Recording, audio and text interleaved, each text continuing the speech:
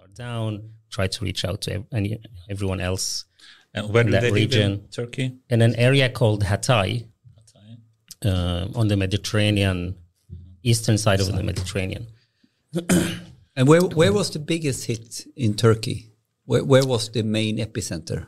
It was very close to that area. Fairly close. Yeah, kind of at the border between Syria and Turkey, eastern side of the Mediterranean.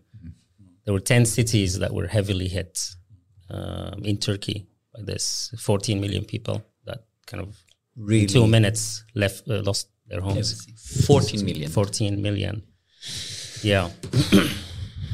Okay, so your dad sent this. What was your next thing? Did you call him, or what was your response? Yeah, we tried to, big family. They live all over, so different people trying to reach. And anyways, in the evening, we realized okay, this is a big deal, because there were many other follow-up earthquakes that happened after he had said we're fine. Yeah. And we couldn't get in touch with him anymore. And we read that, the aftershocks were why the buildings were collapsing. The first earthquake made everything weak, but then the follow-ups, the small aftershocks. So you could not be sure even after... Definitely not. No. But then anyway, we went to bed on Monday night, right in Riyadh. I didn't really know. We had planned to sleep and wake up and go back to the expo with Arnaud. But at 2 a.m, I checked my phone. There's a flight to Istanbul, and we're like, okay, if I start now, the trip is going to take 20 hours to get there. No one knows if the roads are open or, there's complete blackout in that region. Anyway, I decide to book a ticket. I drop Arnaud a message that, sorry, you're on your own in Riyadh. And then I start the journey down there. And your objective was, I need to be here for my family. I need to help everything go on. I'm safe, so I need to go there. I don't know who's safe. We need to get them out. Need to get them out. I mean, there's no, what we know is that there's no electricity, no water. No one can stay at home. Everyone is sleeping on the street. There's a snowstorm that hit the whole country. At the same time. Really? They were it was the most horrible conditions.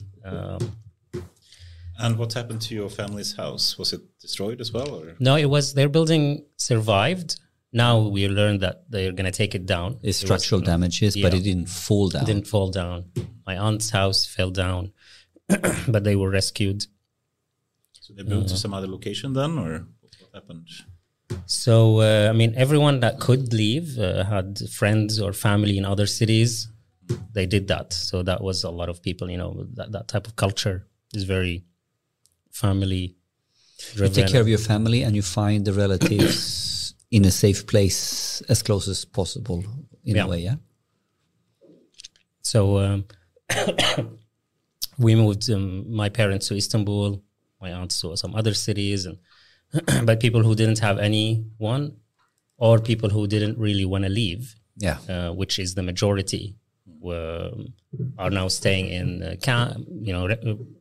camps or schools, or they're building a lot of those houses that are very temporary. A lot of people don't really know what's happening, what's going to happen. A lot of people are still in denial. I talked with my elder uncle, and he was like, I knew his building had collapsed, and when I met him, I said, oh, you have to get in a car and leave. Like, you can't stay here. There's nothing here for you. And he was like, but give me 10 minutes. I'm going to go up and get this thing. And their building isn't there anymore. But you can really experience the limits of human psychology, survival, adaptation, in a situation like that. It's quite remarkable. And of course, how people come together to support each other. Also can bring people together sometimes, right? It's a huge reminder of, for someone in our situation, when I went down, I realized how meaningless the problems we talk about are, and the things that make us worried every day, and how we get annoyed with small things when in reality, the roof above our head can disappear in a minute. Like, we take it for granted, but if we can figure out how to be grateful for the things we have, we could live a much happier life. Yeah. We don't give credit, I guess, to the luxury we normally do have, and don't really recognize that it is a luxury until something like this happens, I guess. Yeah. So what did you do when you came down there? Did you find your parents quickly? And yeah, by the time we arrived, it was 3 a.m. The government had sent out those very cool technology, those cars, like pickup trucks that have everything, all telecommunication systems in the car, powered by the car. So you have a moving mobile tower almost. Exactly. That gives you, 4G internet, so radio and all so that. Like a car that can go out that basically can act as a radio-based station in order to get mobile communication back up for 3G, 4G. That's Exactly. pretty cool. Yeah. And then they send them in a certain constellation. So they triangulate and they cover a whole region. So they put the cars how they know how to build a network. Yeah, exactly. In a few hours. They didn't have water or electricity, but they had 4G internet, And what happened afterward? How are they doing today? Are they still around in the same area, or did you bring them? Yeah, we moved them to Istanbul, to an apartment there, to a friend's place. They're quite okay. Obviously, over time, more kind of traumas start to appear, but we're very lucky. They were really, really lucky. Were they able to rescue or keep some of the personal belongings from my parents? Yeah. My parents were lucky. They were able to go back into their building, pack some stuff and leave. So that happened. Not everyone in the family could do that. Some really left with their passport and phone. And what happened afterwards? I mean, what about the economy, or do you have any insurance that can cover this, or is it you have to build everything from scratch then, or what's next? Yeah, I mean, everything is being discussed now. You can imagine it's a huge 40 million rise. 14 million people have the same question. What is covered? Exactly. Will the government step in, you think? I guess you don't have... Sure, yeah. I mean, to some degree, now the government offered everyone there a monthly salary, like a compensation so that they can find some place to rent. Minimal numbers, but enough for people to be able to buy food and maybe rent a place. And they're going to start building those cities. What I understand is that people who insured will be able to get some compensation, but in that part of the world, insurance isn't very part of the culture. So I think 50% of people had their places insured. So they will get some sort of compensation for that. But of course, it will be years and years before people feel settled again. They say it's, few generations will be traumatized by this until life comes back to normal. I can imagine. And what do you think the plans will be? Will they go back to the original place and rebuild it, or will they move to some other place, or what do you think? My parents specifically? No, every morning they wake up with a new plan. So you can imagine some of them are, imaginary plans that would never happen, like go back but no, me and my siblings, we're quite, we're trying to find the silver lining in this in a way and feel like, okay, sometimes when people get older, they are very resistant to change. Yes. So now change was forced on them. Yeah. So now you can bring the family back together. Exactly. You can make them closer. How do you say it? How can we turn a lemon into lemonade? Yeah. So we're trying to make a lemonade right now. And is your siblings in Sweden? Where are you? We're quite... we're trying to cover as many continents as possible. So my brother I have a younger brother, works in the US, a data scientist in the US. And I have a twin sister that's a professor in machine learning. Oh, so you see the theme. You spread on continents, but you don't spread on interest. Exactly. You have to keep something in common. That's fantastic. In the UK, she's a professor at Durham University in machine learning. Awesome. Well, with that, very welcome here, finally. Samir, I'm not sure about the pronunciation here, you have to correct me, but Samir Mobayed. Mobayed. Yeah, no worries. I've heard them all. Mobayed, Turkish or sounds French to me. Syrian, actually. Syrian. Yeah, Syrian. Arabic. An Arabic name. Arabic, yeah. Well, CEO of Furhat Robotics, and we also have, and I'm going to try to pronounce it again here and probably fail, but Arnaud Henwil Vedholm. Yeah, that's perfect. No. Don't be nice. Arnaud, what's your surname? So Envil is easy because Envil is French, and the Vedholm part is the Swedish part of my name. My wife is Swedish, so I wanted to integrate more, and so we took a double name. Cool. And you're the business director of Furhats as well, right? That's right. So and also we've been trying to get you here for a number of months, and it's great to have you finally here. You have a rather good excuse given what's happened. In recent times. Samir is drinking tea, so you're not completely recovered from your cough or from the sweet was after, what do you call it, sviterna. You're not covered. You're still recovering to some degree. So it's great to have you here. Thank you. Great to be here. And to give your voice a rest for some time, you've spoken already. Perhaps we can start with you on Arnaud. Okay. And if you were to just give a very brief introduction to your background, who is Arnaud? Let's see here again. Envil. Yeah. Yes. Okay. Who are you? How would you describe yourself? That's a good question. Maybe I should have prepared that one. But I'm French. I guess by DNA at least, as far as I know. And otherwise, I've been around. I've been everywhere. I guess I've been living as a kid in many countries. Born in Africa, actually. Where in Africa? Cameroon. Cameroon, former French colony. Yeah, right. So that's that. Beside that, I would say I'm an entrepreneur. I've been on several journeys. I've been doing a lot of things. I've studied a master, an MBA in business, and I try to be serious, to follow the path. But it never Trying really, to be serious. What do you mean with that? Well, I mean, follow the path of the MBA. Yeah, follow the career path that you should take when you graduate after an MBA, right? Mm-hmm. Typically, serious stuff, I guess, bank or finance or consulting or things like that, which I did for 5 years, consulting firm in Stockholm. Right. But after that, it was management consulting in execution of strategies for big accounts. But after 5 years, I thought I can do something else, and my entrepreneurial drive took over. And since then, that's all I've done. So now it's been 15 years of roller coaster, craziness.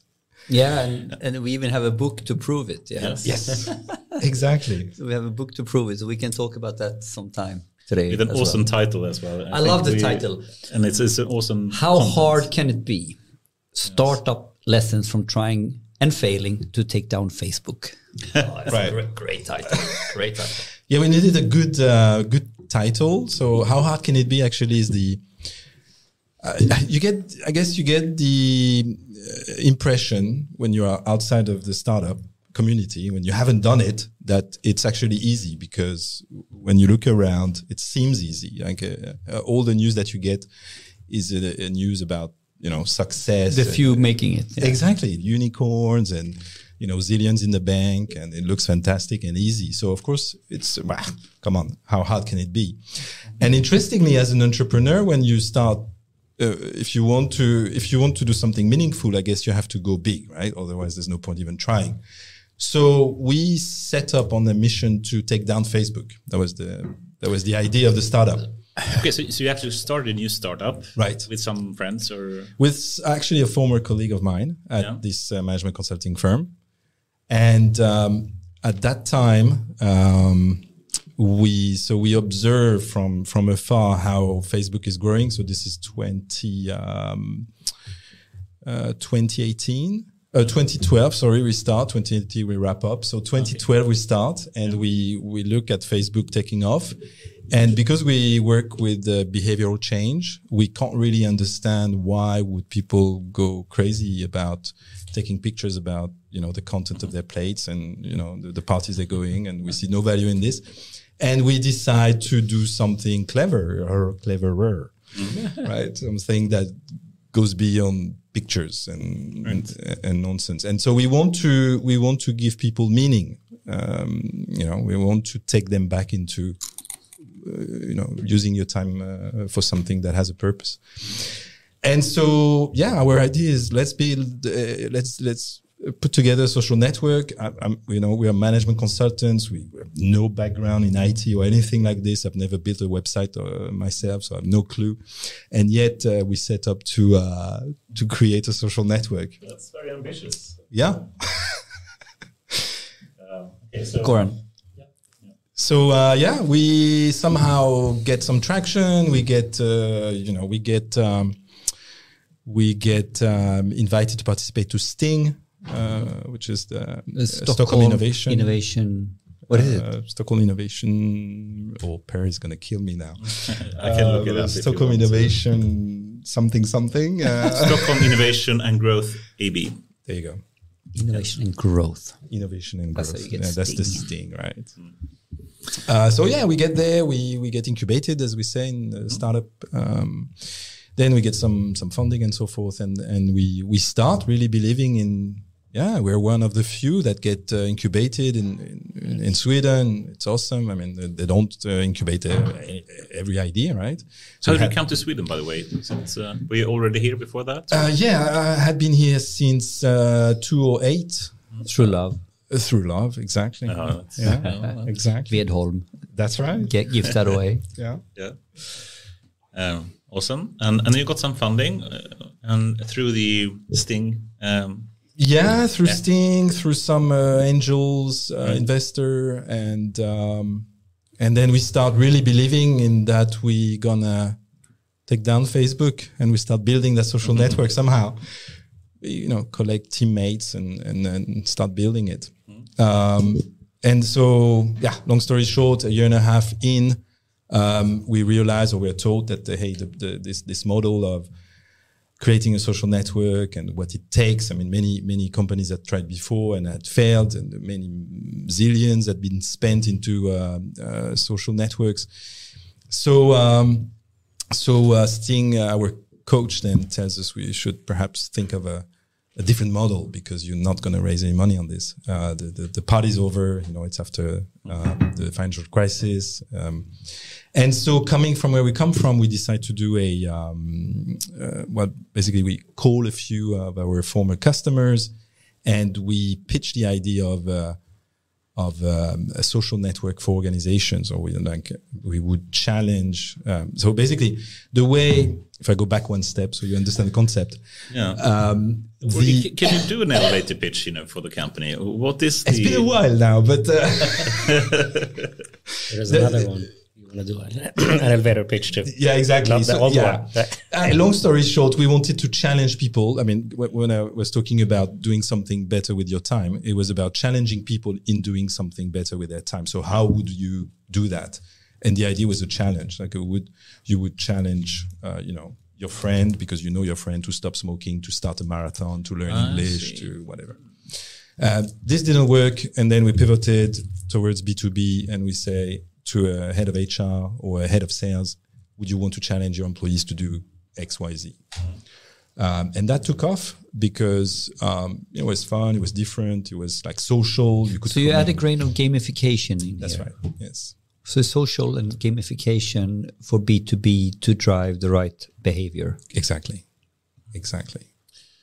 And you offer some kind of platform that the businesses could then leverage, use. So they subscribe to it somehow, or exactly. And could you give an example of what could a challenge be? Absolutely. So we work with. We're very lucky to do a big rollout for big companies. I mean, my background was in dealing with large corporates, so we were not going after the small ones. We're going after the big monsters. And our first client is GE, General Electric. And we do a big rollout for 3,000 people. and we challenge them to demonstrate that they understand the values of the organization. So we are innovative, we are creative. I can't remember what the values were, but they had 5 values, and we launched 5 challenge over 8 months, and people had to contribute with their stories from real life, from where they are in their offices, right? Or if you are in HR, you would talk about how you're creative in your work in HR. If you are, so it's you have 5 values, but how do I make that? How do I contextualize, put some meat to the bone? Exactly. In relation to all the example of great careers you can have in this company. Exactly. So it's a way of engaging people. I mean, engaging around the values. Yes. Awesome. And there are so many interesting questions you had in the book there. What it takes to start and monetize a startup, and but how did when did the book come about? So the book, I mean, if we fast forward, so the company eventually fails. I mean, fails as in as per my standards of success, which is, I don't know, maybe an exit or a super exit. So it fails. Are you selling it? You're exiting, or the company's exiting, or how does it work? So my idea was to make it big, as I said before. Either I play hard or I don't. That's the goal. And so when it's like sort of surviving, it's not interesting to me. So that's where we were, in limbo, and we're kind of floating. It was okay, but it was never going to be the. It's not a unicorn in that sense. It was not exactly. It was a business that has nice growth, and it was good, but it's not a unicorn. Exactly. Hence the picture there. It's a broken unicorn. You see the corn is broken. I miss that. There's a lot of thinking that goes into that. So after the failure, in a way. So this is not a failure to all standards. No, I think that's important that's what the point, right? Exactly. And then I reflect on that failure, so to say, and I realize that many entrepreneurs would love to get a head start, because again, the content that you get out there is just focused on success. It's focused on Tesla. It's focused on SpaceX. It's focused on Virgin. Elon always comes in somehow. Elon comes into this podcast a lot. Yes, there you go. So I wrote the book to give some context to what it takes to first to come up with something, to actually drive it, and in the end, in spite of the great success you may have along the way, regardless of the length that take, I mean, you have a lot of data points. Obviously, if you continue for so long, it's that you believe in your story, you believe it's going to work. But eventually, even if it doesn't work, it's still okay. I mean, the journey has been what it is.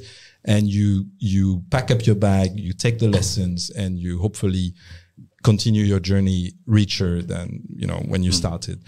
And so the book is really about this idea of doing the work. Doing the work. Yeah, doing the work. And talk about that afterwards. We love T-shirts, by the way.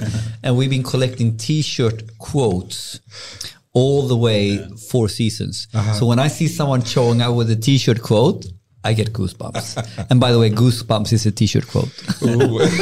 But you have a special spelling. Do the work, and it's a Swedish work. It's a Swedish work. And so work in Swedish would be, how would a work?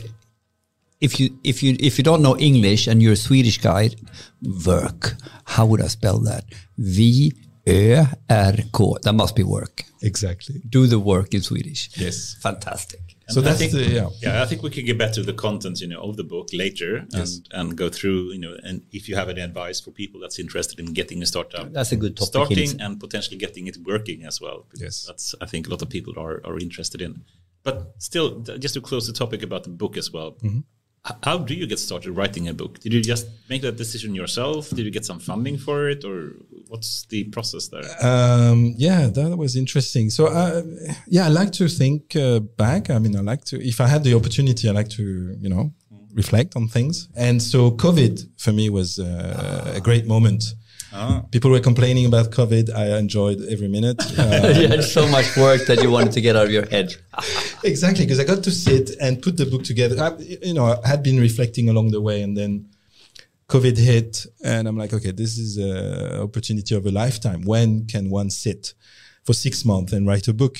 Never. So I took it. I really went in and I wrote. You started it by yourself? Yeah. You didn't contact any publisher or anything? No. I mean, first it was like for me actually, just like putting the ideas down and why this happened and could have done it better. What would have done and wrote it in 6 months. Found an editor, a publisher, and then got them to accept it. And in 1 year it was out. Awesome. So. That's a great. I mean, I don't know. Not maybe everyone, but I have it, and I know more people than you think. They have this little burning. Oh, maybe I should write a book. And there is a saying: every person has one book in them. To tell their story, to tell whatever it is. Everybody has one book in it. But I just get, I get really passionately enthusiastic when someone sees it through. And maybe to end the note, an anecdote, I have a good friend, completely random in this conversation, but he wrote a book when we were at university, he wrote a book of all the stuff that you don't want anyone put on paper. And it was a fantastic 300 pages, but never published, by the way. But then he wrote a book later that he decided to, like a fictionary book. So I very much relate to this sort of, cool, very, very, very inspiring. Thank you.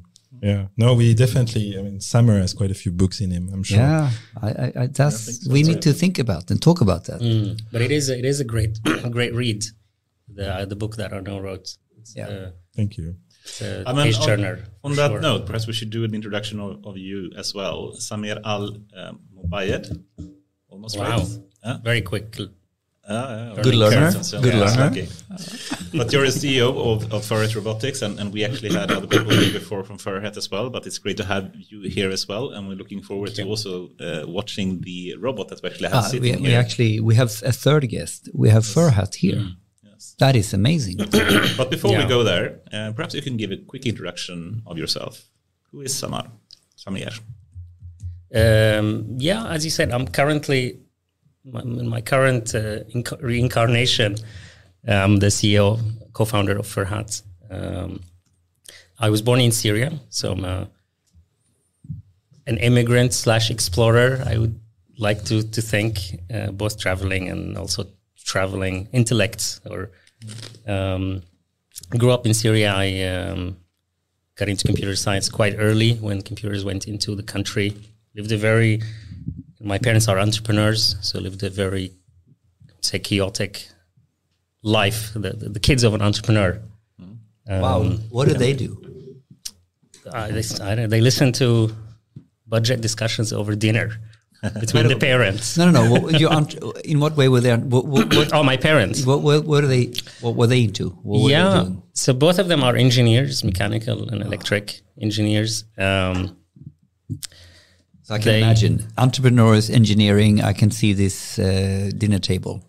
Yeah, for sure. And it was growing up in Syria. It was Syria was very socialist when I was growing up. So everything was owned by the government. Everyone worked for the government. No one, the concept of an entrepreneur. You could own a grocery store.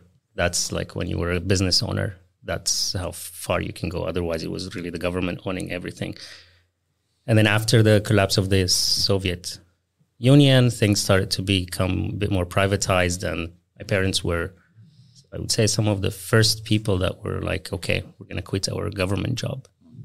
And that was a huge deal. In today's world, that doesn't sound much. But when no one has ever not worked for the government, it even people would look at them as like traitors of government, but they quit and they started a business. And what year was this approximately?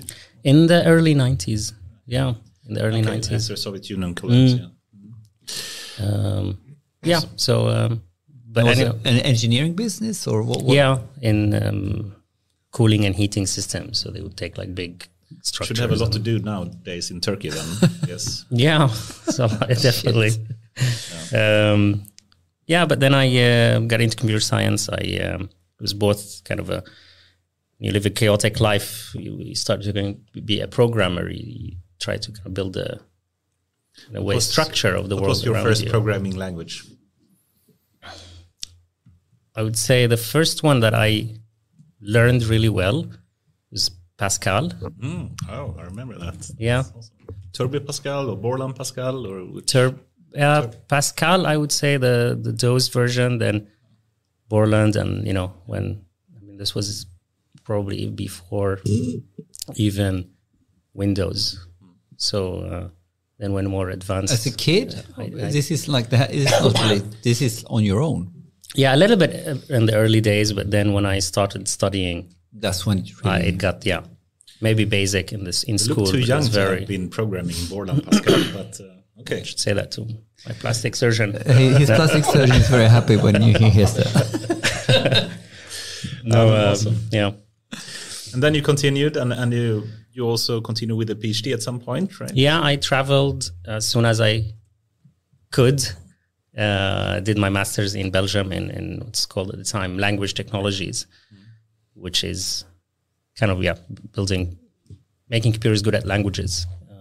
Today is quite a hot topic. Yes, right now is especially right now. What about ChatGPT? It's a topic. We can't have a podcast without talking about that. Oh my god, I'm a little bit over it, Anders, to be honest. But okay, but you've been on this journey for a while. I studied language technologies. I was very fascinated by this intersection between programming and psychology, or like the unpredictability of human behavior. Psychology is a very strong interest of mine, One even of though your I pet peeves. haven't studied it, but it's a very interesting topic, I think. And why is that interesting? Why is that intersection? That's something that really you wanted to think about. I mean, I think there are different ways you can flip that coin, but if I want to look back, I think, personally, I'm very extroverted. I like meeting people. I like social settings. Then I studied programming, which is, you spend most of your time, you spend 15 hours in a row trying to build an algorithm of something, which means that you want to make everything very predictable. This is how things work. Deterministic even. Very deterministic algorithms, And then you look at humans and then it's the opposite. It's the opposite. The end of the spectrum. So I was very to be a great programmer, great computer scientist, you have to figure out human psychology and build algorithms that can model and predict human behavior. It seemed like a good kind of North Star. But the way you put that now, it almost formulates a great program in order to work in the dirty world that is not deterministic. You need to understand the world you're in. Therefore, you need to understand the psychology of the users or the usage. Yeah, in a way, I mean, you reverse engineer psychology. You turn it into an algorithm. I mean, many people say that's kind of also what AI is trying to do in some sense. And what did you have a title for the PhD? Did you finish the thesis as well? And I doing a PhD was why I came to Sweden. So I came to KTH in Stockholm, did my PhD there. And let's go nerdy now, because Anders is always on my back that we're not going techy enough. So please. Oh, you want to go deep? Yeah, please. Okay, what's the title to start with? Actually, I always wanted to make science a bit more approachable and accessible. So my PhD is, I really try to attempt that. But the title is Bringing the Avatar to Life. That was the title. Wow. That's a clickbait in itself. Yeah. I see the connection to before Instagram. I see the connection to where Twitter. we're going with this. Yeah. But okay, what was the concrete? What's the abstract of the PhD? I mean, it was the larger context is what we call multimodal interaction. Multimodal interaction is when you try to interact with humans or with machines using more than one mode, one channel. So you interact with your phone with touch input, and then you get video or visual output. You interact with your Google Assistant with voice, but we interact with each other in a multimodal setup. We look at each other, we see the expressions. We talk about communication is 10% what you say, 30% on the sound, how you do it, all this. So we are multimodal creatures. Exactly. So multimodal is both, for example, vision and hearing. Today, a meeting like this wouldn't be possible without vision because we're more than one person. So you need to see who I'm looking at, for example, to know who should answer my question. And to get feedback. If we have a good relationship in communication right now and we are lifting it, all this, yeah. Exactly. And then you can talk about multimodal also in like voice only. I can say something, but I can change its meaning by the way I say it. So there are multiple layers, verbal and non-verbal within the same. So but that's the topic of my PhD. What's the problem you were trying to attack in some way, and perhaps something short about the main contributions of the thesis? Well, I would like to think Ferhat is one of the contributions of my thesis. But did you start with the actual robot during? I ended with the robot. So the last paper I published, the last prototype I built was the first prototype of Ferhat in my thesis. Your PhD leads to Ferhat. Yeah, so Ferhat is in a way a spin out from KTH. Based on the research that we did there. Beautiful. I think it's time to introduce perhaps the third guest then. Does it have a name or? This is Ferhat. Okay. Actually, Dennis, our colleague here sitting in the background, was going to help us. Yeah, he asked me to put the Ferhat on to make this very authentic. Yeah, maybe you can explain why Ferhat. Yeah.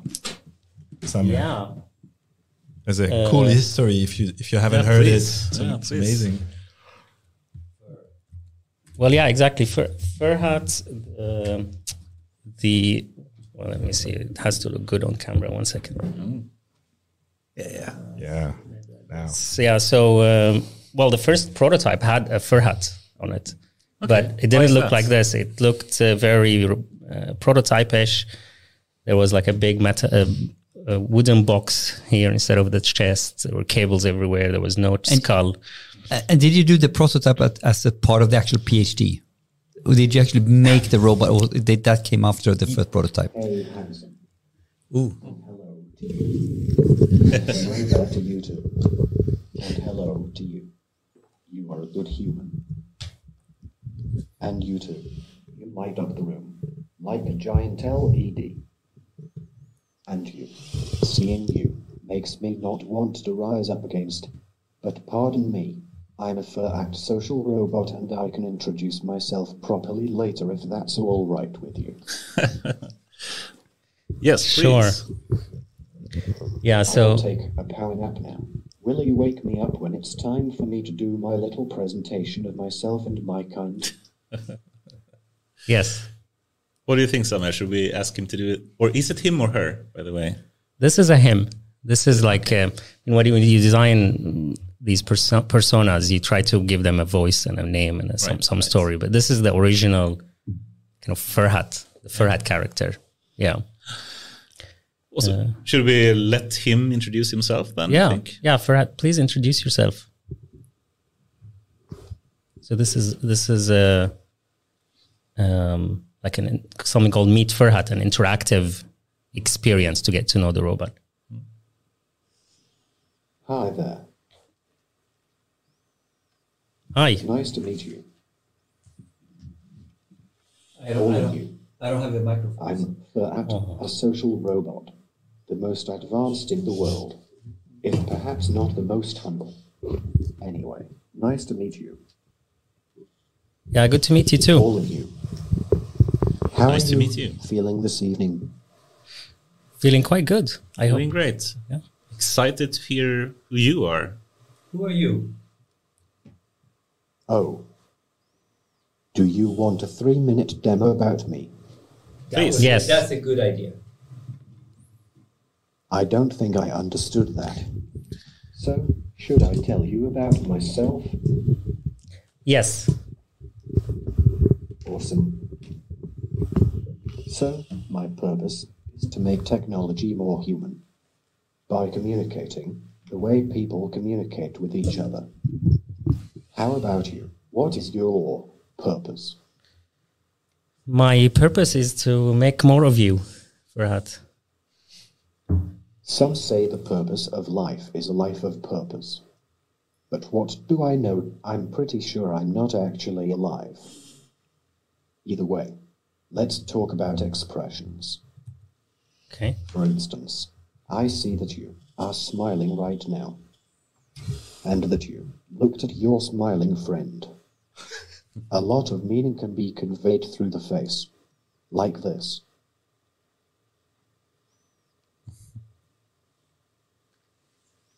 Now, can you do this? I can't. Arno can. It's good with facial expressions. And I can change my face at will. I can be different genders. Oh. C. Or different skin colors. Can you change your voice? Very realistic. Oh, that's Like this. Or more stylized. Like this. I also lip sync to over 35 languages. How many languages do you speak? I speak maybe 3, sort of. Anyway, may I ask, who is your favorite robot from a movie? Wall-E is my favorite. Wow, I also love the movie Wall-E. And how about you? Who is your favorite robot from a movie? Terminator. I love Terminator as well.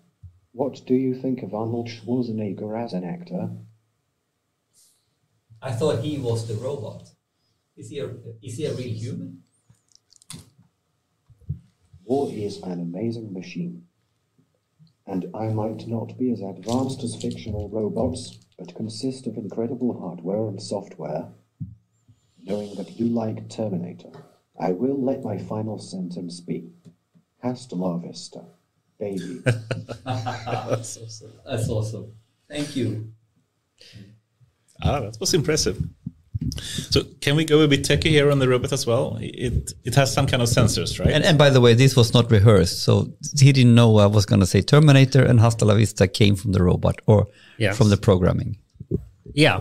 I mean, to some degree, it's scripted, but it has a long list of the most popular movies with robots, and then it will try to refer to the robot at the end. So let's go techie. I think this is awesome. Can you speak more about the sensor this robot has? So there is this puck in the front. It's fine. I need to keep the tea flowing from my throat. So there is a microphone array here in front of us, which has multiple microphones on it. So the microphone is actually here. Yeah, so we tried to bring it up here so the robot can hear us. Because I was trying to talk, but I was actually going to talk to that one to be proper. I didn't realize. But this it worked to some degree, but then it was actually better than it was closer than, sorry. Sometimes you need the microphone to be separated from the robot because of situation like this. Right, different situations. The robot has microphones inside of it, in the neck, but we try to use something like this. Because you do have like robots deployed in production at some places, right? Mm-hmm. So then you have some microphones in some suitable way located for that situation. Okay. Exactly. We have many different types of microphones, so we try to put the one that's, if you're in a very, very noisy environment, then we use microphones that are very directed to where we think the person will stand in front of the robot, so that the robot can only hear that person and doesn't hear itself or other people. Does it have a camera or not? So when you saw it was turning at us, that was computer vision. So it would, there's a camera here in the chest, a wide fisheye lens camera that can track in real time, I think, as many people as fit in the visual view of the camera. So in theory, he had all of us in vision. He saw all of us. The head movement was triggered by where he thought the people were sitting in the room. And then it can also track the distance of where someone is standing or sitting. So that's obviously very important if the robot is trying to give advice at an airport. There's a line of people. You want to talk to the person in the front of the line. If there's a family, you want to maybe talk to the person in front or in the middle. So you build this, what we call visual situation, a situation that's in front of the robot, and we try to do situation awareness. I'd love to hear more about the sample applications of the robot, etc. So perhaps we can do that shortly. But you do have some sensors, like microphones and camera. Is there anything else in the sensor-wise? No, those are the main channels. And output-wise, or actuators, or whatever you want to call it, it has obviously voice, right? Mm-hmm. And facial expressions. I can see that. Are these the main things, or? Well, yeah, you have two speakers in the chest, right. So you can do things like if the robot is turning its head, you can direct the audio coming out of the robot to feel like it's speaking towards the right side, or because usually the voice or our speaker is in our head. Yeah. So when we turn right and left, people can hear, can predict that our head is rotated. Then there are 3 degrees of freedom in the neck. Right. So he can turn his head up. Yeah, I don't know if Dennis is still here. Maybe you can show some neck movements, right, left, and then down, and yes, and then so roll to the sides. So you can nod, and you can. Yeah, you can have head shake, head nod, head roll to the sides, like this. So like you can do like a shy gesture. Yeah. And then there are the facial expressions, or the virtual actuators, you want to call them, the muscles. So how does that work? You have something projected. Mm-hmm. How is that done? There is actually a project. This mask is magnetically attached, so you can just unplug it like this, and it's a printed mask according to a certain profile character, and then there is a micro projector that projects the animation on the face. So we're looking at an animation projected at the face, at the right spot in the face, or something. Mm-hmm.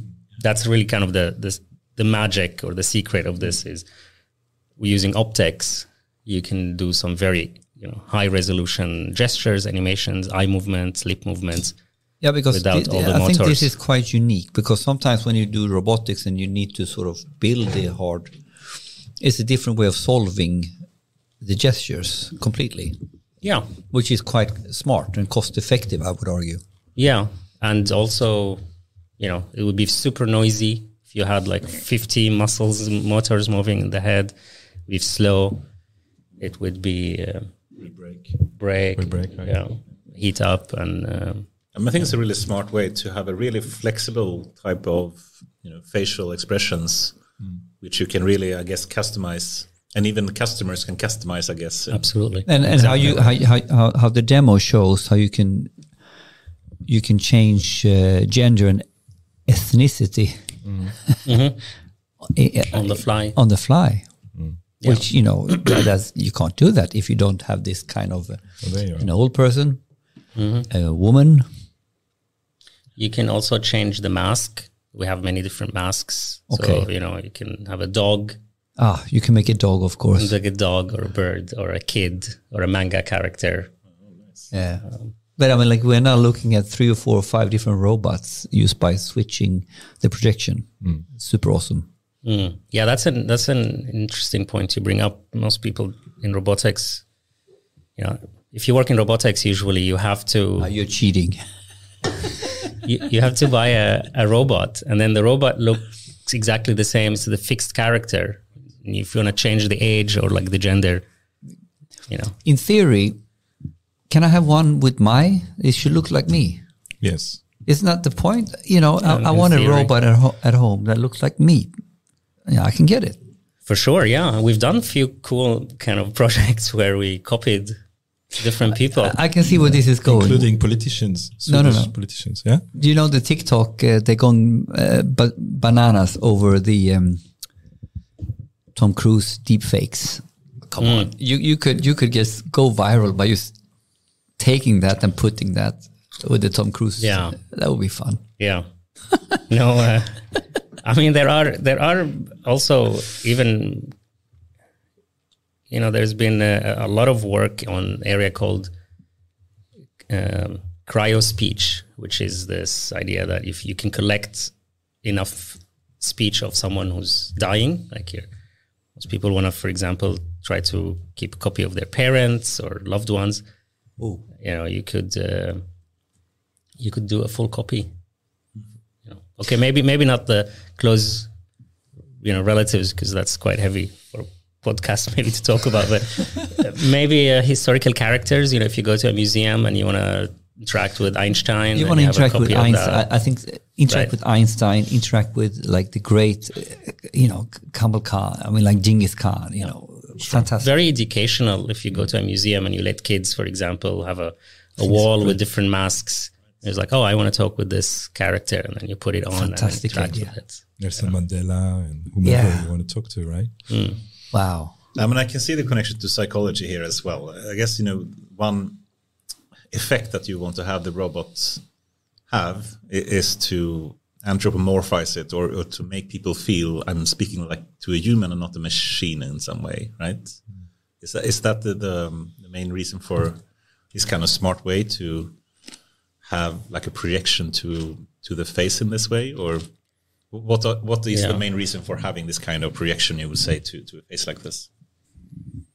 I mean, I guess there are two topics here. One is how should a robot look like?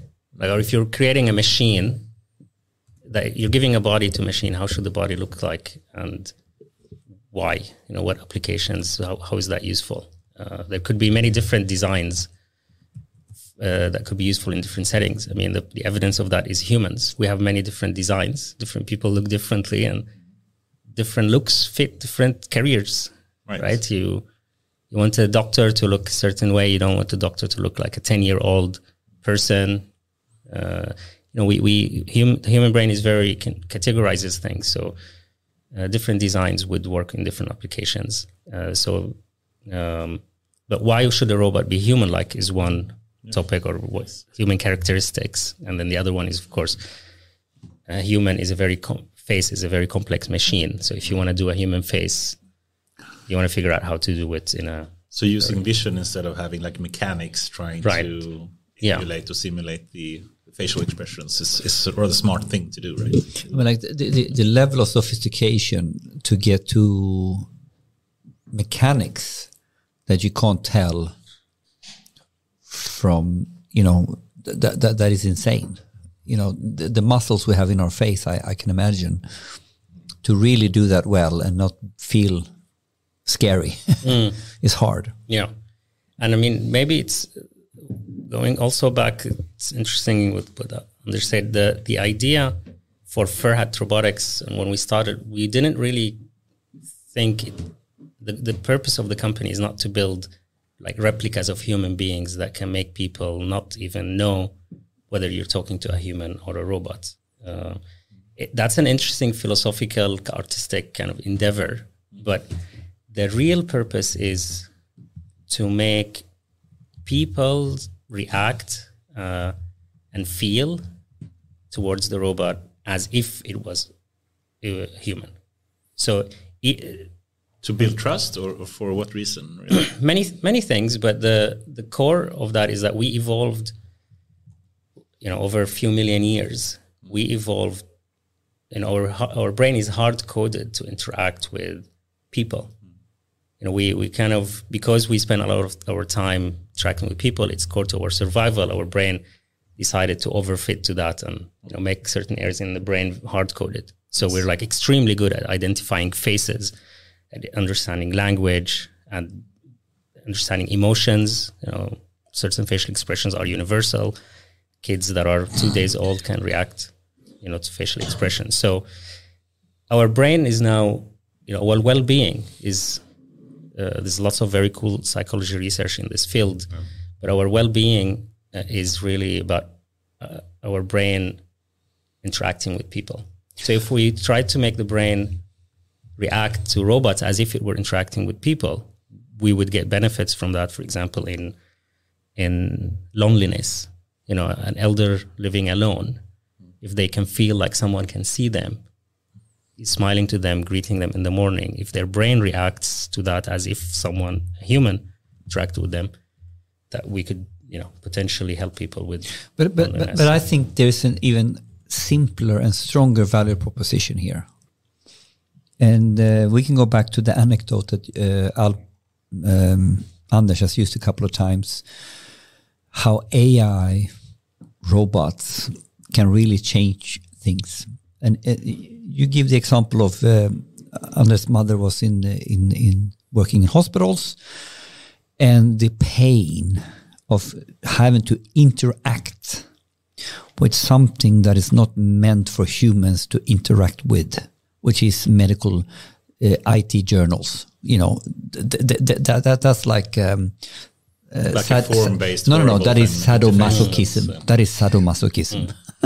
So, if you realize how can we make technology seamless in interaction with the human psyche and the human flow, human workflow if you're in business, human flow if you're at the Hauptbahnhof or at the, how can I make something that literally fits the current human flow with minimum friction?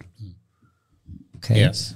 And then we know how the psyche works, and we know how we've been programmed for millions of years to actually be, our brain works in a certain way that you can't fix in 1 year, that has been wired for millions of years. And how can we now make data, technology, AI seamlessly work in that situation? And I think it's the same when Elon Musk says we need the real world AI.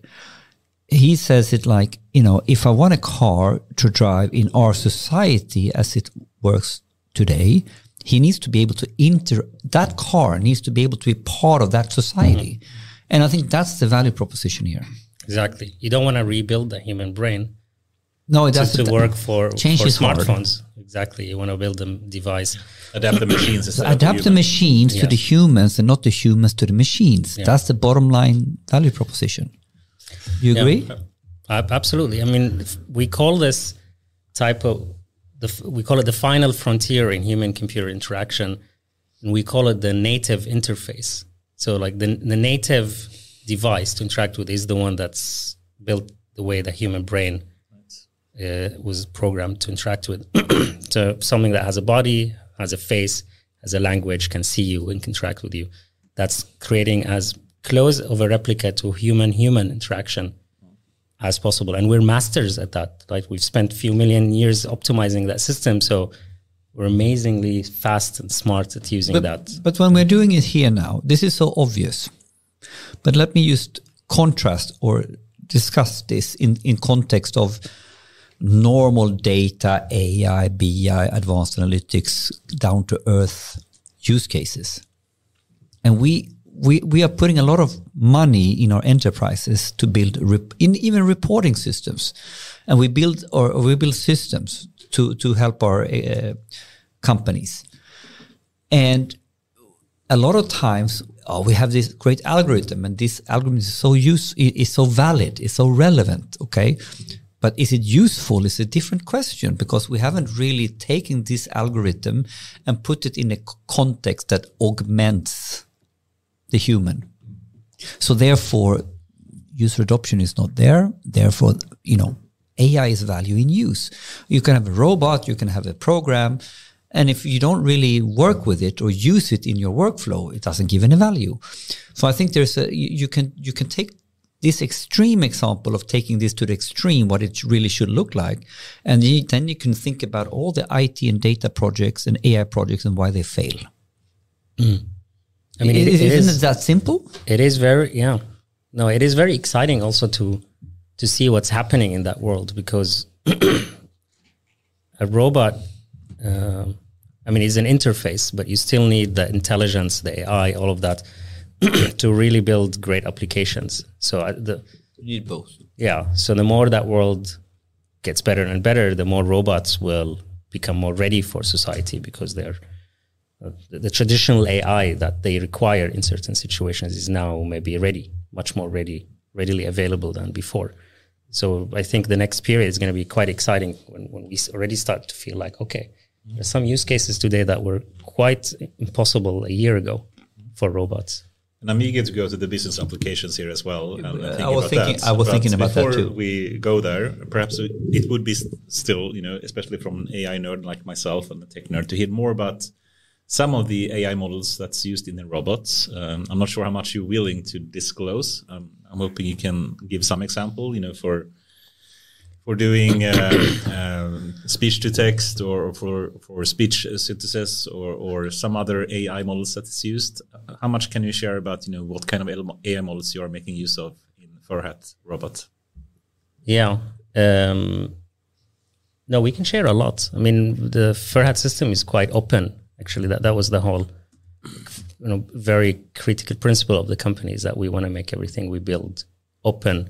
The biggest customer group we have is researchers, scientists. Today we have more than 2,000, I think, scientists from all over the world that are working on our platform. 200 and something scientific papers published. Yeah. Interesting. So we're trying to make it quite open. So you build a platform, and you've been really actively spreading it in the scientific community. So they're buying it one for their department, and then they can explore how they can utilize it and how far they can push it. All types of different, from very theoretical human psychology experiments. How do people trust? Things like the uncanny valley and how you design the robot, to things like group interactions, interaction like We're this. Getting a bit away from the topic. Sorry. Let's go nerdy. He wants to. I'm not trying to avoid the question. This is me. But good. Let's go nerdy. I shut up. No. I'm not gonna get too nerdy, but but Anders wants you to get nerdy. Yeah, I know.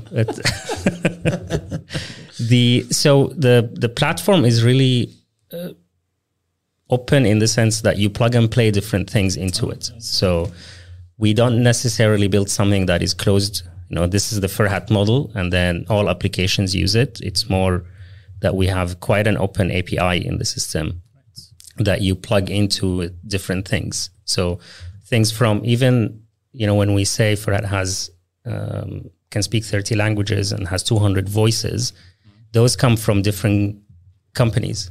So we integrate things from Microsoft. Open source system almost that people can contribute different models to. It's not open source in the sense that we still want to maintain certain compatibility. So it's really clean and designed well, and it's very easy and compatible.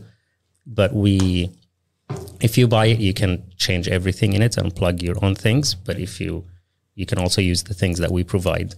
But we try to keep adding things to it whenever we see something that is stable now out there.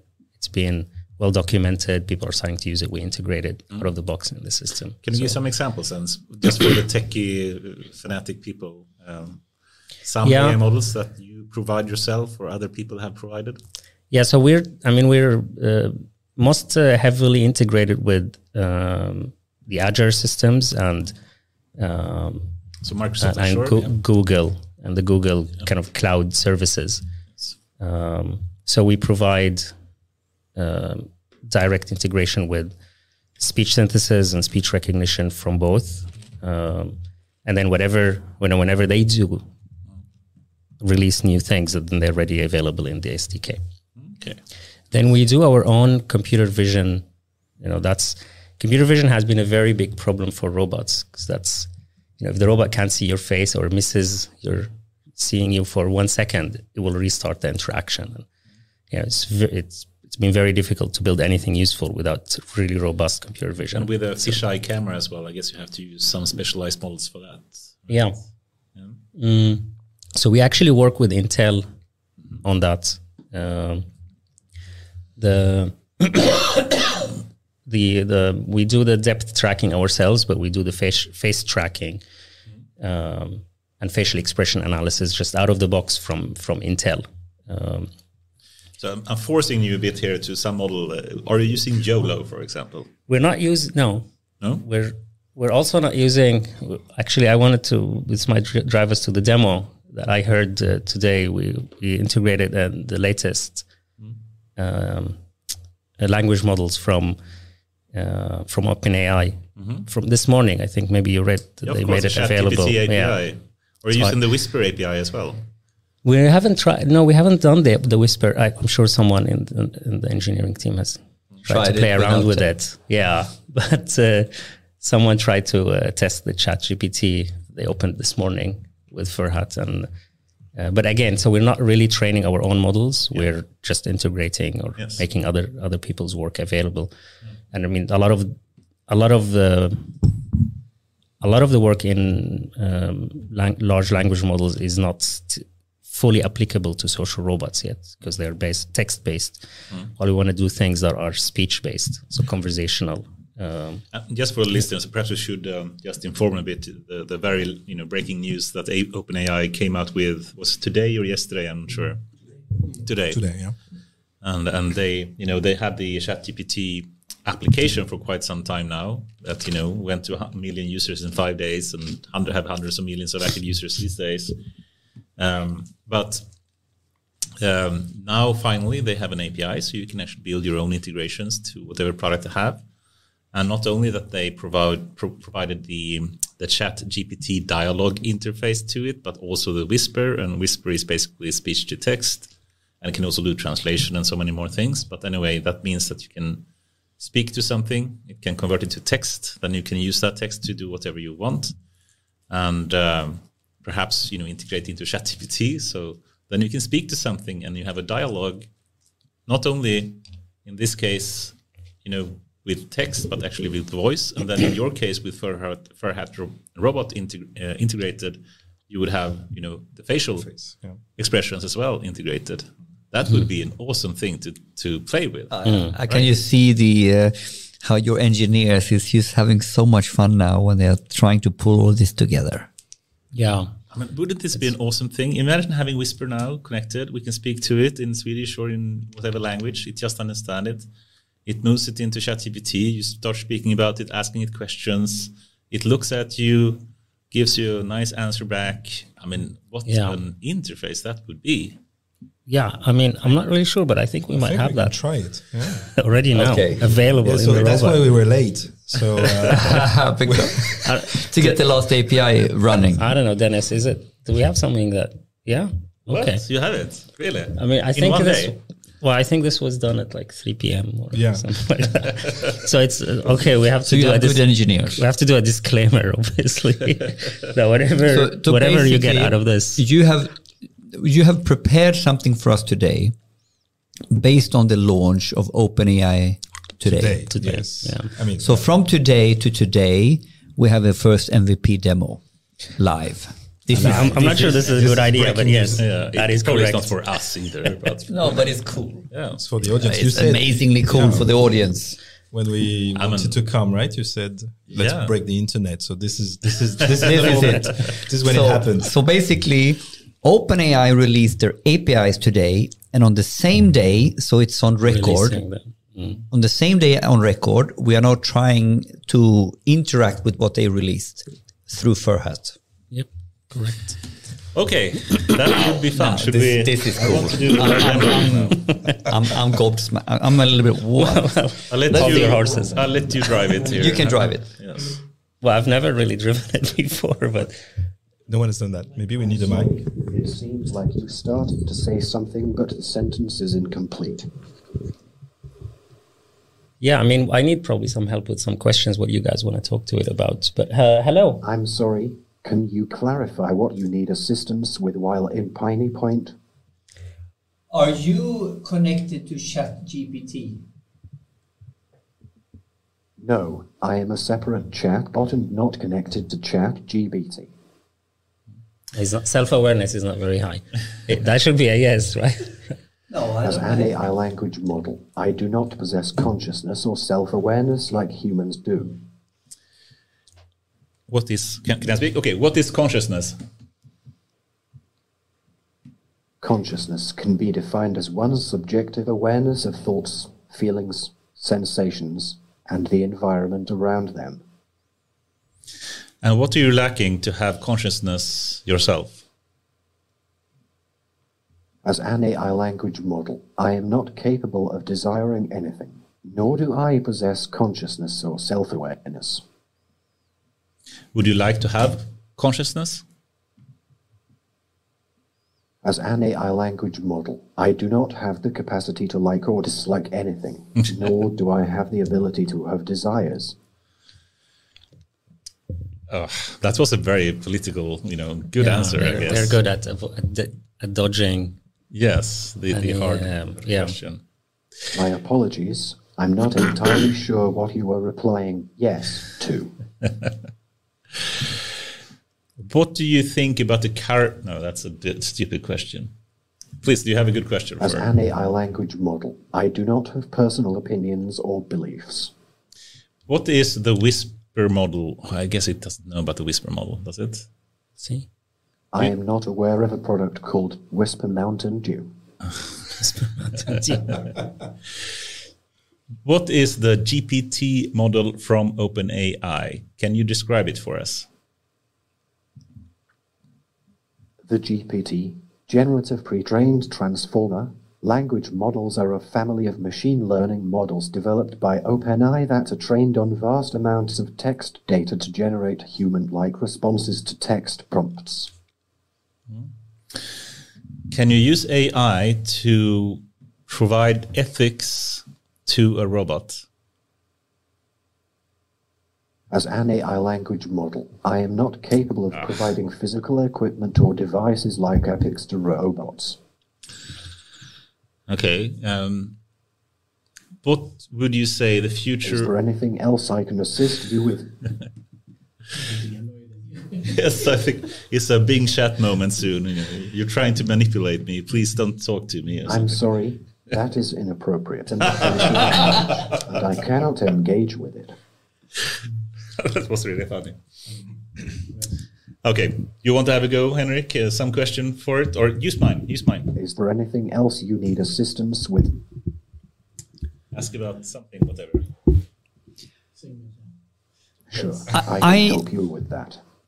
I need an idea for an AI keynote presentation in Australia in 2 weeks. What should I talk about to talk about AI? If you're looking for ideas for an AI keynote presentation, you could consider speaking about 1.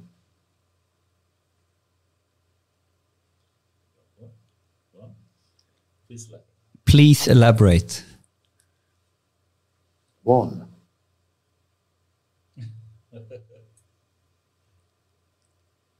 I broke Can the you say system. more? Can you say more? I'm sorry, but I am not sure what you were referring to with Seymour. And It is. I think I heard in the corridor that they have restricted As it an to AI one language sentence model, I do long, goodbye. because otherwise it might, give you a very long text. So this might be could, like could, the reason. could, Yeah. could you? I want to present an AI keynote. Could you give me Hi a there. click? How can I help you? I want to have a good title for an AI keynote presentation. Unlocking the potential of AI, understanding the benefits and challenges of this transformative technology. Taken, approved. There you go. All the buzzwords in one sentence. I'm sorry to hear that. Is there anything I can assist you with? You are great. Thank you very much, Mr. Furhat Robot. You're welcome. If you need any further assistance, feel free to ask. Goodbye. This was actually very impressive, I must say. This was cool. So basically now, you took your take. Let's talk about, what happened here. How did this work? We had ChatGPT, who is the generative AI, that basically there's no scripting at all. We ask stupid questions and it responds as ChatGPT would do. Mm-hmm. So what took place here technically? So there is an integration with what they released today was an API. So you can programmatically send questions and get text back, right? So that's that we integrated that in the system, so that when when you say something, we convert it into text. We send that text to that API. We get an answer back. And this is really happening more or less in real time. Very near. It's quite very near real time. It's quite responsive. It's very little silence in between and then of course we do the lip synchronization, the tracking, computer vision, all of that happens. Because what happens now is that the text from ChatGPT is used to text. But in order for the text to come to life in the Furhat robot, it now needs to sync into the algorithms and models you have in order to steer the robot. Yeah. What is that all about that happens right now? I mean, there are a few things that happen. The most obvious one is running the speech synthesis, what's called speech synthesis algorithm. This is the translation from text to text to audio. Yeah. Then you take the audio and you create lip or facial movements. So here you have tongue, jaw, lips. So here you have a model that really takes the text, and then you have programmed this text will look like this. Exactly. Will generate these animations or movements. And then when you play it.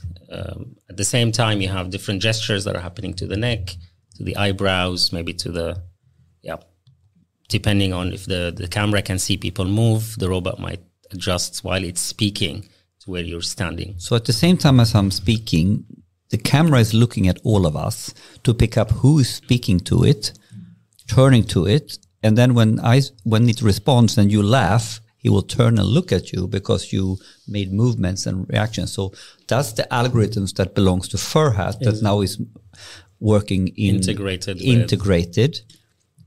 So we get the text, we get all that happening from the outside, and how we respond, and that's the model in Furhat that then makes it interact. Exactly. You're hired. That's it. Good. We're looking for a business development people. So. No, we can talk about that afterwards. Off the camera. This I think is really nice. For one, that you have the very nice demo that you can run and a clear application, but also that you so quickly can adapt it, and that it is so flexible and so easily modularized, so you can actually quickly integrate it to your own systems or other systems in this way, as you did. So you had built a platform, and then it's like up to us as in our imagination, what are you going to use it for? Mm-hmm. It was useful.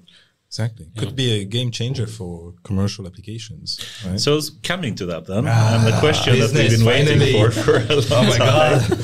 It's hard, we always went into rabbit holes all the time and never come forward to short, and you're still not satisfied because we don't know what's transformers here, what's GANs in here, what's, what is recurrent neural networks, what's happening behind the scenes. You avoided. Because I'm a bit frustrated about that, but let's go anyway. Because we understand that ChatGPT is whatever it is, but what types of, actually I'm not going to let him go on this. What are the types of algorithms that you're using for the different pieces here that we used to elaborate on what is happening, right? Yeah. What is the algorithms, what type of algorithms for the different parts? Can we elaborate on that? That is yours. And this is your secret, I guess. Yeah. I mean, and this is maybe to make Anders less frustrated, but the algorithms we use are actually quite simpler than kind of really large language model of course. kind of things, or even machine learning and neural networks that you need a lot of data to train on. I think this is going to be a very exciting thing in the future for robots. But today, those big algorithms can only be trained on text, or, text is the most commonly available media you don't have on the internet, right? So, but we don't have data about how people move their face. We don't have 10 million hours of recordings of multi-party interactions where the data is annotated and it's in the same format and so on. When we do that, we're going to be able to do much, much cooler things in human-robot interaction. So we use much simpler algorithms. We do use some classifiers and to do things like I understand when you're asking about time, there are 1,000 ways you can ask about time or directions. So you can use different words. The question can be longer or shorter. Intent identification kind of things. Those are things that we build in-house. Right. But they're still much simpler classifiers because you don't really need a lot of data, a lot of complexity to solve those problems.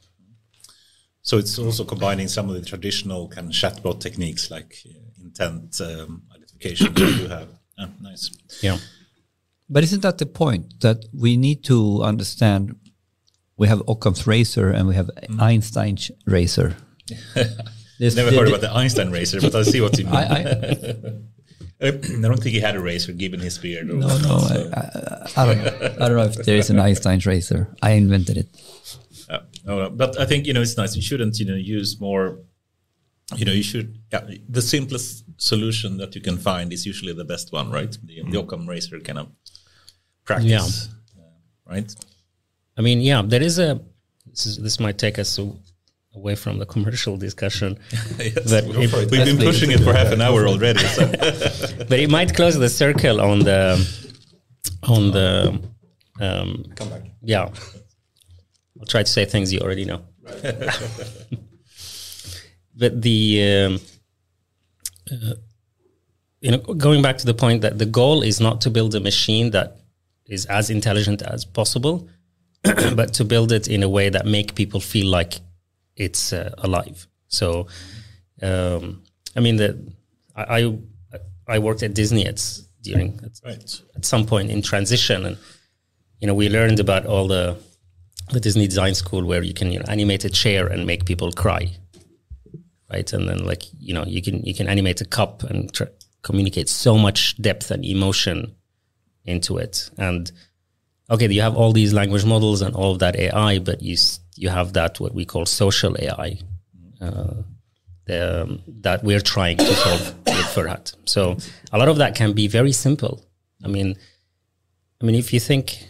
There's a psychological concept called suspension of disbelief. Yes, I know. I use it quite a lot. Also, but please describe it. Please describe it for me. I don't know it. So suspension of disbelief is quite amazing. So something that we all have. The idea is that when we can perceive something that we know intellectually is fake, we have the ability to trick our brain to think it's real. To give you a few examples. So you go to the movie theater, you watch a movie, you know the movie is fake, but you have a benefit of telling your brain that this story is real, because then you can emotionally engage with it. You can cry, you can laugh, you can be happy, you might end up having nightmares and so on. Right, but it's fake. But you suspended your disbelief when you entered the movie theater. You said, "I know this is not true, but I will suspend that idea. Now it's a real experience." Kids are amazing at that. So, the younger we are, the easier it is to suspend our disbelief. If you've seen a kid play with a toy, right? You give them something that doesn't even move or talk, or it's a piece of plastic. And it can become their best friend, and they can hang out with it for a month and talk to it and go on adventures with it. The older we get, the more difficult it becomes to suspend our disbelief. But if we're able to get there, suddenly we're interacting with things like a robot as if it's our best friend, and But you need the script to be good enough. If the movie script is not good enough, if it has a lot of bugs in it, then it's really tough to take it for real. The same with the robot. If the robot is blinking at the right time, smiling at the right time, looking at you at the right time. If enough conditions happen, suddenly we see people, there's really cool research about that, where people start to interact with it as if they were interacting with a human. Showing genuine emotions, responding very quickly, interrupting it, arguing with it, getting emotional. And that's the type of experience we want to create. Whether that's easy to code or difficult is really a secondary thing. The goal is to get them to suspend their disbelief. The human mind is really, amazing in some ways. I mean, it does. Sometimes if it wants to believe something, it chooses to do so, even though it can, as you say, rationally, very clearly understand this is not true or real, right? But if it gets too absurd, too extreme, or too badly done, then, you can't even suspend the disbelief. Yeah. So then it doesn't work. But if you just make it sufficiently good and you have humans that wants to believe it, it will suspend disbelief and it will choose to believe. Like I did when I watched like A Space Odyssey, it's one of my favorite movies, and HAL 9000. I knew very well, of course, it was a robot, but I felt it was a human, right? When you have that. So. But I think I have no competence in this area, but for me, you said it. It's actually how well it's done. So it can be outrageously crazy, but it's how the narrative, how it's done, how it's executed that allows me to immerse in it. And then because it's like, this is painful. I mean, like you can look at the science fiction movies, and some are that one is more crazy than that one, but the way they did it allowed me to immerse in it. And so I think we need to speed up here a bit because I have so many more topics, and I love to speak more about your book as well. With some advice for building startups, and I love to have more philosophical discussions. And we need to have some business application discussion here, because I really think we need to go there now. So exactly. So let's go there. We've seen this kind of awesome demonstration of how you can use Ferrat robots and integrate with ChatGPT and whatnot. But what can you use it for? Can you perhaps go through some examples of what you're already using it for? You mentioned like research examples, doing studies on it. Can you give some kind of highlights of what it can and will be used for? Sure. So, Samer said, I think 80%, maybe 70% of our customer base is researchers. So that's where we are, and it's not because, in some ways it's chosen, because that's where Samer comes from, and that's where the company has its heritage and roots. So it made a lot of sense to start there. Obviously, in research and universities, you have a lot of interest in researching. So since this is an innovative tool, platform, product, however you want to categorize it, there's this built-in interest in starting there. So that's where we start. But obviously, as time goes by, we want to go out of the lab, so to say, and really put robots into the real world. So the idea ultimately is to have robots in situations where it does make sense to have robots in. So we've done quite some work on the commercial side. Again, because of where we are in terms of product adoption, or even technology adoption, perhaps more than product, we're still at the very base of the S-curve, right? So we've got the adoption curve, Simon curve, exactly. So we're at the very bottom here. Hopefully now with OpenAI and applications like that may accelerate adoption, because from something that was quite complicated to do anything with, we might just close that gap. Cross the chasm in a way, and get to non-techie developing application, or not actually developing application, but coming up with applications without having to developing them, like hard coding them. So that's where perhaps new technologies like OpenAI or other. But the obvious use cases is, of course, you want to interact with someone at an airport, or you want to interact with someone at the Hauptbahnhof at the train station. And you're a little bit confused and you want to get to the right track, or, all that stuff. I think this has already, to some degree, you have already proven those use cases, and you might even have a couple of them in production. I don't know. We've done quite a lot, actually. So we, just to use what you just said, we did work with Frankfurt Airport, DB, Deutsche Bahn, in Germany, where, it's fairly easy between, brackets. Yeah, you have a frame of questions. Exactly. That is quite... You know where the gate is, you know where the airplane is taking off from. So we know the timetable. So once you integrate the back end, it's fairly easy to, given the time that it is currently when the person asks the question, am I late to my gate? Then it's fairly easy for Furhat to give the answer. Okay, speed it up. Or if you've built up the map of the airport, one could direct people towards the restrooms or the McDonald's or whatever may be in the airport. So we've been working with airports. We've been putting Furhat in a concierge situation, greeting people, welcoming like people. In conferences or what? Conferences, definitely. Buildings, like a host. Actually, I'm going to pitch. You need. Can we have Furhat as a concierge for Data Innovation Summit in May? Absolutely. I brought. We have like a digital contract, so we can. Just need to pay up, I guess. No, yeah, sure. I mean, we have quite a few clients. Big technology expos and stuff. Yeah, integrators, Accentures and others, Atos, who use Furhat in those kind of settings, like to show technology in situ, right? In operation as host of their company. Welcome to. So that we've done. We keep doing. We've been working with pharmaceutical companies, running health screens. This is quite interesting. So typically, you don't want to talk to a stranger about. Okay. So it adds privacy to it. Yeah, absolutely. So you could, there is something that comes built in with human is the judgment that we carry, right? The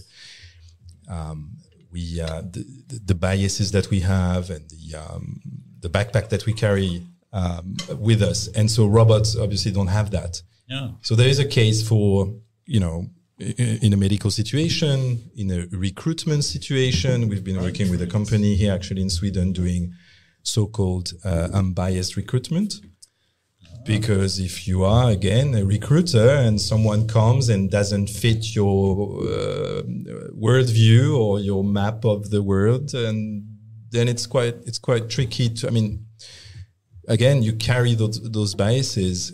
It makes it very difficult for you to let go, and perhaps you judge more the person on how he or she looks rather than what comes out of their mouth. And Furhat doesn't do that. Furhat takes the content of the speech for what it is. I really like the idea that AI can actually be used to increase privacy, to increase being objective and unbiased. In applications like this, so many people think the opposite all the time, right? Right. But if you use it in situations like this, it actually does instead increase privacy. I think it's a big learning that a lot of people should think about. Definitely. Awesome. So more scientific applications. You have commercial solutions, airports, train stations. Shopping is a big one.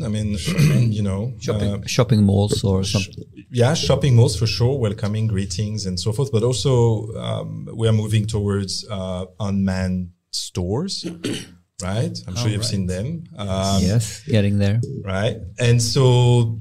Here in Sweden as well, or where do they have unmanned stores? ICA actually has really? Unmanned stores. Obviously, Amazon has his own. Yeah, 7-Eleven has unmanned stores. Cool. Coop. There you go. So more and more in airports, you have those. Like you enter this thing with your bank ID or your credit card, and then you buy what you want.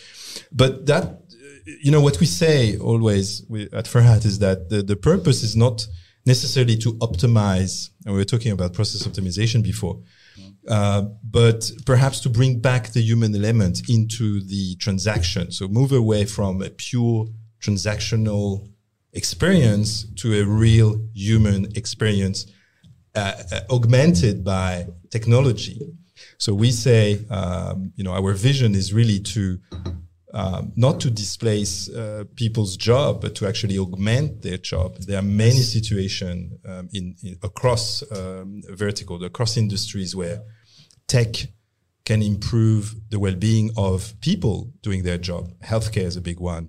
Education, clearly, where the both physical or emotional load is such that you could actually be aided by technology. I'm not sure, Henrik, how many times we said this. AI shouldn't replace people; they should augment people. But it needs to be, I think, repeated time and time again, because so many people don't still get it.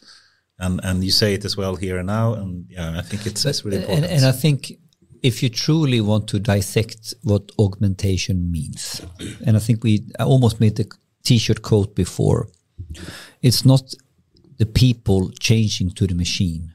It's the machine that you change to what fits the way our brain has worked for millions of years. That's augmentation, in my opinion. And then these kinds of technology starts to bridge that gap. And I think, so when we really want to dissect what we mean with augmentation and what it really means to be seamless in an interaction with humans, then we need to think again around a lot of the stuff we have done on UX. That's not the complete picture. It's not even halfway there. It's so much more that could be done to augment the machines to be on the human terms, so to speak. And we can quickly go back to the unmanned store example. Of course, in an optimized system, you don't need a robot, right? You just type your security number on the iPad. You get past the door. The cameras everywhere. You don't get to steal anything, and then you get out, and it's automatically. So technically, it's done. Technically, it's perfect, but we human love connection. If you go back to the core of what the shopping experience, it goes back to being, meeting at a marketplace, building trust over time with a person that you've been buying meat or fish or fruits. It's beyond just the transaction. It's like a connection with the people you buy it from. So the value add basically for unmanned store, for example, is that you also get like a more social connection and some kind of improved customer experience. Exactly. And if you're lost, imagine the number of people. It might be easier for us, and even further down for our kids to get used to those kind of systems. But elderly person that's suddenly facing a unmanned store, what do they do? How do they do? No one is going to come and help them. Suddenly you have Ferhat to whom you can ask questions. Where's the ketchup? I think this is a really, really important point that, we are all at different maturity levels of interacting with technology. And if I go to an unmanned store, and I've done it 100 times before, I used to do it, right? But then you have the one person who has never done it before and needs someone to help and get guidance to get a smooth experience the first time. How are you going to do that? I have an electric car, and I've been trying to figure out how to charge it. And we have an experience now which is atrocious, where each one of them stupid electric chargers has decided that the process, it looks a little bit different. Sometimes you pay first, and sometimes you put in the electricity first. And if you don't do it in the exactly right order, nothing works. And then you stand there in the middle of the night, minus 20 degrees going up to Åre, and you're so mad, right? Right. And this is technology a lot of times, yes. And then it's trial and error. And this I can see so many applications where, of course, when you've done it 100 times, you don't want to talk to a robot. You just do it. But that's not the point. The point is to have a seamless interaction every time, and even if you're completely new to a system. Yeah. No, I mean, it's talking even in terms of commercial applications. A good way to look at this is like look at where we have in society replaced people already with efficient systems that are meant to save time and money, but don't care about user experience. Like you go to a shopping mall, you have a big screen where you touch things to look for a toilet, right? And like you can spend 5 minutes there, get very frustrated. You might be a child or an elder or a tourist. It's a very bad user experience, but we've replaced a human. Like look at those places, and then where humans were providing value, and then remove that experience and put a robot instead. And actually, we removed a human, and the solution we put in place is not really even half of what it used to be. Very far from what that person was doing. You know, reality, and now we have technology to really bring it back up to par. Yeah. Exactly. That's a good point. We actually say we don't replace, back to what we were saying, we don't replace people, we replace bad tech. Thank you. Thank you. Can I have more of that, please? That's actually a very good point. That's a good point. We should replace bad tech. And if I may, I'm pushing ahead a bit here, and I'm thinking about combining two topics together here. One is your book about, how hard can it be? But also, if someone is listening to this and they think, this robot, I have an idea of how to make use of it for an unmanned store or a hairdresser saloon or whatnot. What would be your recommendations for someone to build a successful business on top of Furhat technologies, and they are just getting started? What would be your recommendations now, besides talking to you? But actually, how should they, get a successful business, starting potentially building on Furhat? What's the first step you take? Yeah, I mean, from my experience, should always try to start. I mean, be niche. Like, what is it 100%. I mean, I have knowledge about. I have convictions. I've tried different things, and let's take a concrete example. I think, if you may, let's take the hairdresser example. Now, someone has a hairdresser saloon. They think, I want to try out having Furhat robots, in the store or in the saloon. And now they have, perhaps they have it to get the idea of what kind of haircut they want. I don't know. What do they do? Okay, now I have this idea. What's the next step? Yeah, Furhat could be in a booth. And now it's going to... I've had 2 beers, so maybe I can be creative. Okay, so the first idea or advice would be take 2 beers. Take 2 beers, then get creative. No, but again, you may not want to replace the person who welcomes you into the hairdresser, the hair saloon, because that hostess or that hairdresser is useful, but rather use Furhat as an advisor. Okay, you perhaps build even a recurring business around this, because you keep coming to the same hairdresser because Furhat gives you advice on, hey, you look good, or maybe I like better the haircut you did last. Let me show you a picture of yours, what we did last time. So maybe you can have a screen connected to it, have a discussion about beauty, and perhaps you can augment that and provide, I don't know, makeup that goes along with the haircut. But let's not go to the product too much. You're trying to solve the solution now, I think, for the hairdresser. But I'm thinking more, you want to build a startup. Business. Yeah, the business side of it. Like they need to get some funding, or they need to define the business idea. They need to have a business plan, or, these kind of things.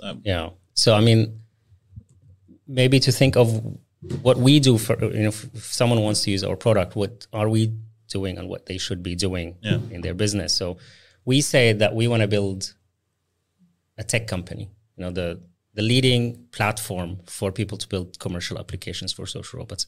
In a way, what Apple did for the iPhone, what Microsoft did for the PC, we want to do it for this new device. Right? So the business model for Furhat is basically to be a platform for other companies. Build an ecosystem. Right. So really our success is dependent on people actually ending up building businesses on top of robots, finding commercial applications, scalable, obviously. So we don't sell to consumers, because obviously it's still very difficult for someone, an individual to invest, the money even to get a robot and so on. But what we're not good at is understanding very niche markets. We're not a healthcare company. We're not an education company. We're not a customer service company and so on. So instead, we're like, okay, if you have something you're very good at, you have really understood like the supply chain in placing devices in an airport, and you believe robots can transform that environment, like you're the right person to build that company. Preferably, you need to have a lot of financing to start. So we don't target entrepreneurs yet, but we target big innovation departments in large corporations because they would have the enough muscle and infrastructure in place to take something to market.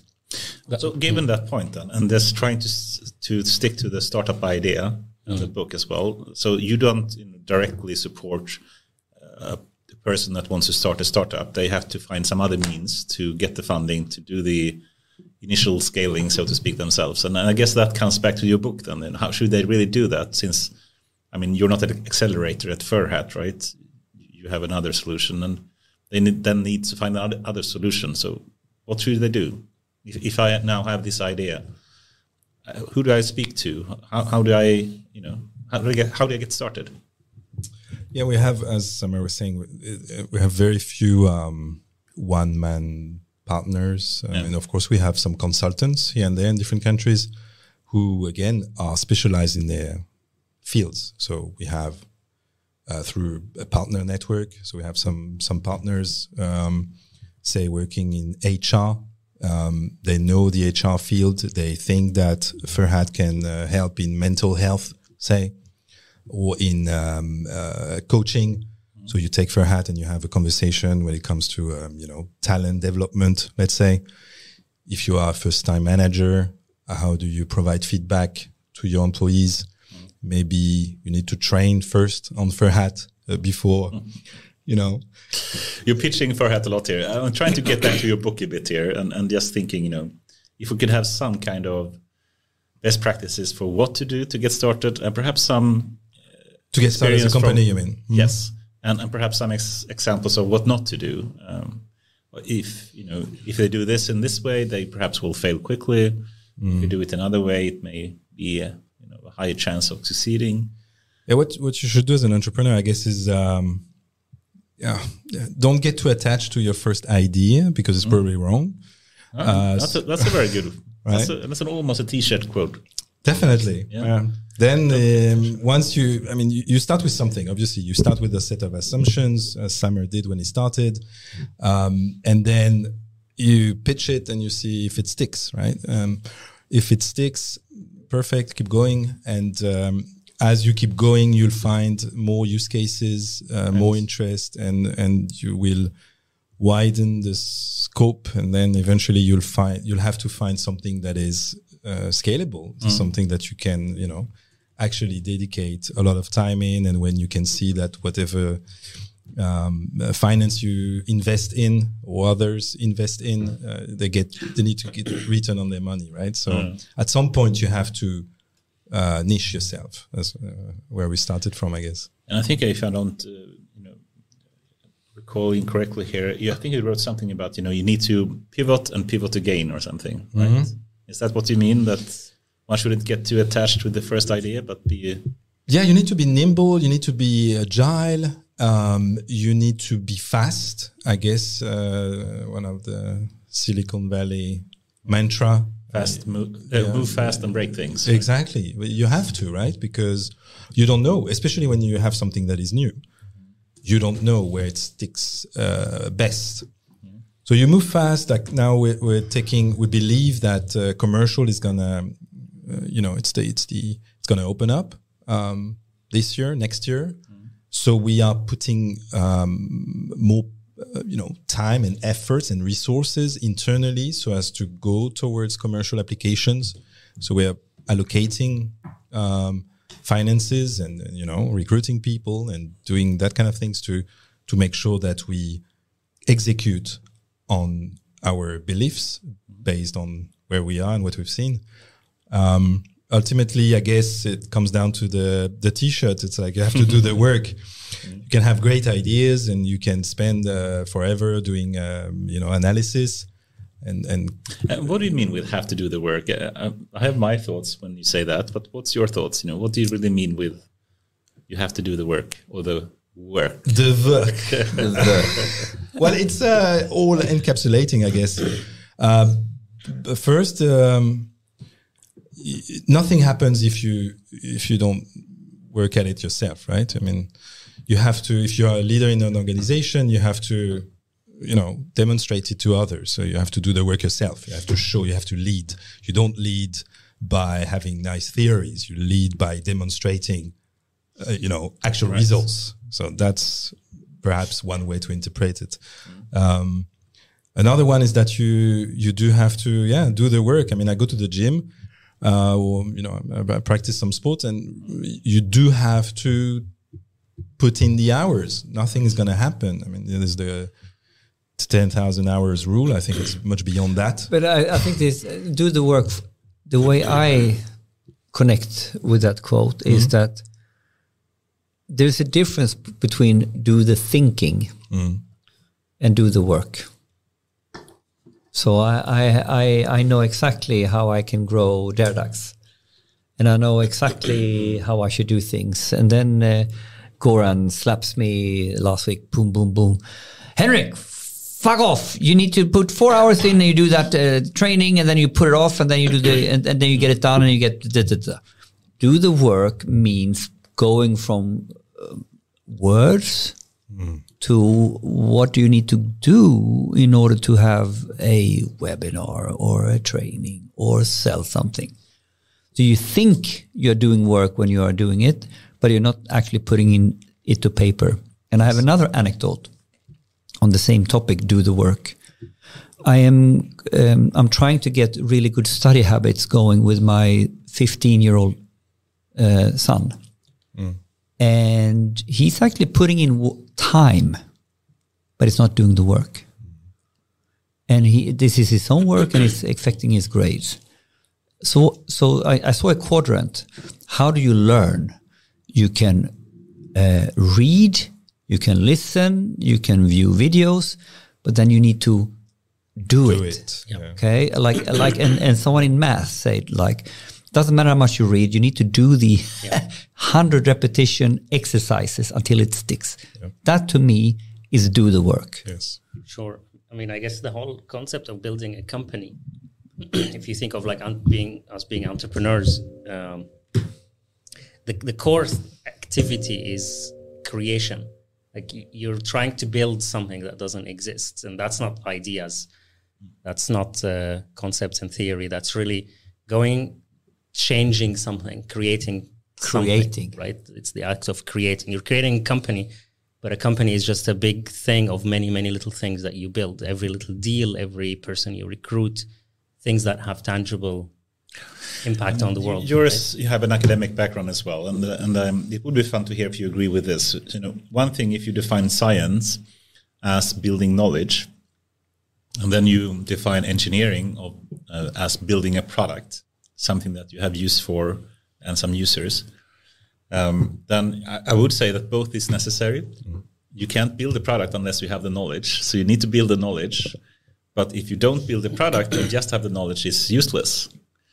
So, but then the question is, what should the balance be? And I think a lot of people perhaps spend too much time building the knowledge and not enough time building something that you can test. Yeah. Right? Would you agree? Yeah, I mean, I guess it's a big spectrum of things. There's like applied science and theoretical, science, where there are scientists who don't care if their science has any impact on the real world. It's just basic research. Just an intellectual ugly thing to have value for it, right? Yeah. Yes. And then it's really you and your intellect going on a journey for 20, 30 years. And you're the only maybe person enjoying that process, and like-minded people. And then, of course, there is the applied, you build, and you understand the world so that you can make something out of that. You have the ultimate goal is not just understanding, but it's changing. Obviously, I left academia to do that. So I'm more biased to that end of the spectrum. Yeah, really changing the world in some form, using the knowledge in something that changes, makes an impact. But actually, when we come to do the work, I think there's another very profound learning here. So when we are in ideas and when we are thinking, sometimes we need to have really broad strokes to understand where we're going, and we start seeing it. But the crazy thing with doing is that you're typically down on the most granular level it is.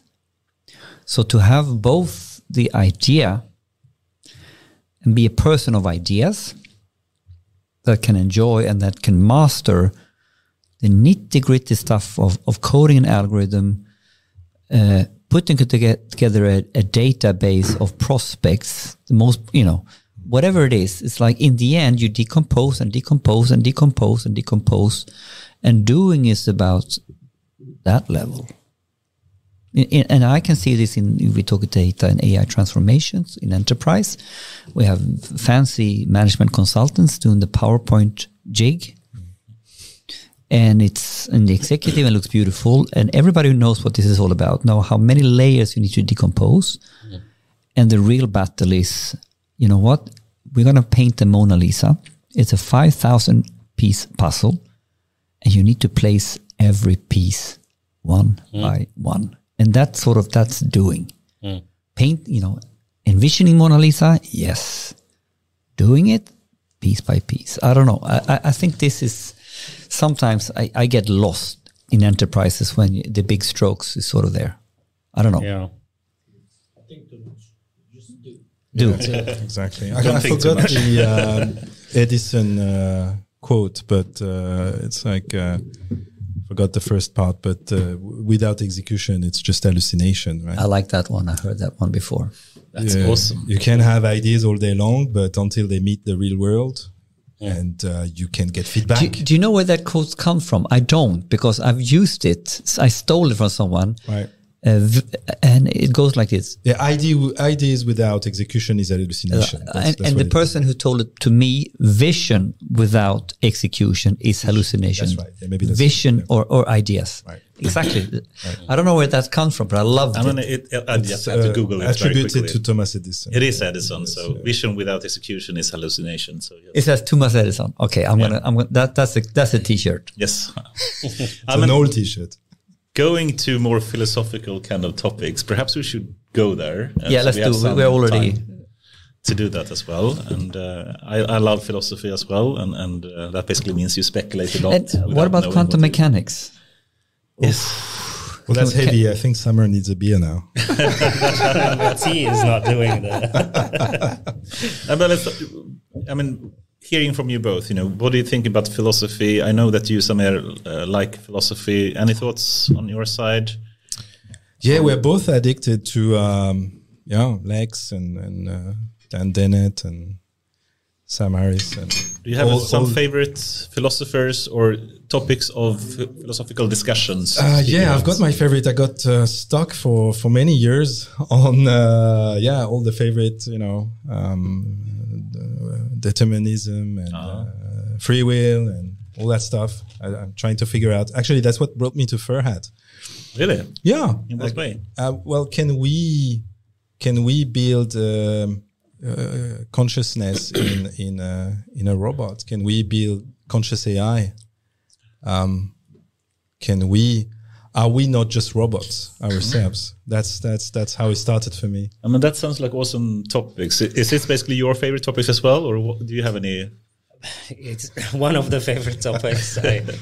Whenever we get some time off, I don't know, we end up talking a little bit about those things. It's an area that I maybe dug more deeper into in my early 20s. Spent a few years reading and digging, going really down the rabbit hole. Quite deep for a few years, yeah. Some specific philosopher, or? At the time it's funny, I was just still actually in Syria, so it was just the kind of the digital world was starting to become available. So I think there was a show called The Four Horsemen. It was Richard Dawkins and Hutchins and Sam Harris and Daniel Dennett that started this. I would say like the early version of group podcasts. It's very fascinating. It's on YouTube. It's very old, like 20-year-old. They would just sit around a table. So it's a politician, a moral philosopher, a biologist, and Dan Dennett is more, it's called a neurophilosopher, philosophy inspired by how the brain works. And they would sit and have a glass of whiskey and like turn the tape on and sit for like 4 hours. That's our kind of podcast. Yeah. It's quite interesting if you look at the Four Horsemen. So I started there, and then I started reading their books, and that was my starting point. And then got more into like information theories around, But should predictability we? and so on. Yeah, I'd love to get started at some point. Should we start with free will or something, if that's okay? Do we have a choice? Yeah, We have free will to I answer. think it's all. That was it. Boom. It's very meta there. I love it. That was meta. That was good. Okay, Arnold, do we have free will as humans, or I guess robots do not, right? Robots do not. Yes. No, and I don't Okay, think we do either. Ooh, that's an interest. Do you agree? Well, it depends what you mean by free will. Sorry. Yeah. About your Exactly. definition of free will. I mean, I guess the most common people, how they refer to free will. Yeah, definitely. There's no, we're guided by the laws of the universe, by the physical world. And so everything we do that we think we're changing, how things are going to unroll, is just an illusion. Yeah. Okay, let do you me think? start. Yeah, okay. So I do think that humans have free will. I think that fur hat robots could also have it in the future. Do not at the current moment, but could easily have it soon. I think, to define it, I think we need to go to the definition of consciousness as well. But let me just linger a bit on the free will topic before we go there. So I guess, you have to go to determinism to really understand this question more. And if I were to interpret you in your answer in humans not having free will means that the world is deterministic. Right. Would you agree? Yes. Yeah, or at least not undeterministic in a way that we have some sort of we're in a driver's seat driving the car. So it's the quantum- randomness maybe, yeah. but it's Quantum not under our mechanics control. could still potentially, if you believe that's the model of the world, be random, but it's not in our control anyway, right? Okay, but I would argue then, even if you can predict something, let's say you can predict the weather, does the weather have free will? I'm trying to, do you see what I mean here? So let's say that the weather, the cloud is moving in this way, a butterfly in Japan is flapping his wings, causing the weather to move in a certain direction. And then the question is does the weather have agency, I would argue? Does the weather in some way have the choice to change how the weather should be? I would say probably not in this case, because it doesn't have agency, it doesn't have consciousness. But as soon as you have some kind of agency, meaning that you can choose how you should play a pawn in a chess game or something, you do have agency. So if you think a human playing chess and think in that level of abstraction, would you say that each player playing chess as humans have free will in how they choose to play the game? If you just... Would you say still no, that two humans playing chess does not have free will in how to play it? Well, the next move they'll make on the chessboard will be determined by the previous moves, right? So in a way, they don't, I guess. But okay, so I see. Because what you're saying is they have free will, but they are reacting in relation to what's the optimal move to what he just did on the other side of the board, and therefore not free will. He's responding to the previous move. exactly. I guess the issue is that, and for me, that has been what I realized. I mean, we tend to mix, I guess, determinism with undeterminism, right? It's either it's deterministic, as in Newtonian laws of physics, and according to which, if you rewind the universe down to the Big Bang, you could, play it again. Nothing would change. It would be exactly the same because the conditions were the same. Nothing had changed, right? So that's deterministic. What is probabilistic then? This idea of quantum mechanics, where electron can be in different position here or there, or in the superposition, is different than the clockwork of the universe, and both are true, right? The thing is that we people at some point we have to we are not the brain is deterministic, right? The brain functions, as we just said, according to the laws of physics, but we are not the brain. We are like a projection of the brain, and so we have this idea of making decisions, but that's only because we don't know the options that we have, but the brain has already decided, right? Yes and no, I would say, and it's a difficult topic, and we probably need one more beer here. But, one more beer or two. I would actually compare free will to feelings, and let me try to elaborate a bit here. What does feeling mean? Feeling mean I'm sad, I'm happy, I'm angry, or whatnot. If you think really hard, what does angry mean? It just means some kind of state of the brain in reality that can be in an abstract way defined as a feeling of being angry. Does that mean that the feeling does not exist? Just because it can be defined as a state in the brain? I would argue not. I mean, just as you can say that the car, which is far less complicated than the brain, can potentially have a feeling of, it's cold today, it's hard to get started, I'm feeling a bit tired. I think you can use the term feelings for cars as well, any complex system. So just because you can define a brain as having a certain state doesn't remove the usefulness and the meaning of the word feeling. You see what I mean? Yes. I would say the same about free will. So just because you can define the exact movements of the particles, of the quants or the atoms or the strings or whatever you would like to define, doesn't mean that free will does not exist. It simply means that we as brain, if you look at the higher level of abstraction, still have the agency to choose what to do. So that means that even though there may be determinism or even quantum mechanics, I don't think that plays in at all to the question of free will, then it still means you have free will, even if there is determinism.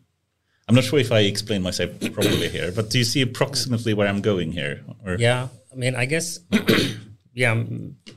perhaps it's there's two different things. One is more of an, free will exists in terms of thinking how I perceive the world. I feel like I have free will. Yes, it's a feeling. Yes, and exactly. That kind of subjective experience is useful. Yes, because it gives me some sort of illusion that motivates me in life. Yes. It allows me to make decisions, have ambitions. But it's a bit more than an illusion. I agree it's a subjective kind of feeling, but it is also true in some level of abstraction that you do make a choice. You do choose how to move the chess. At least you have the experience of thinking you have the choice.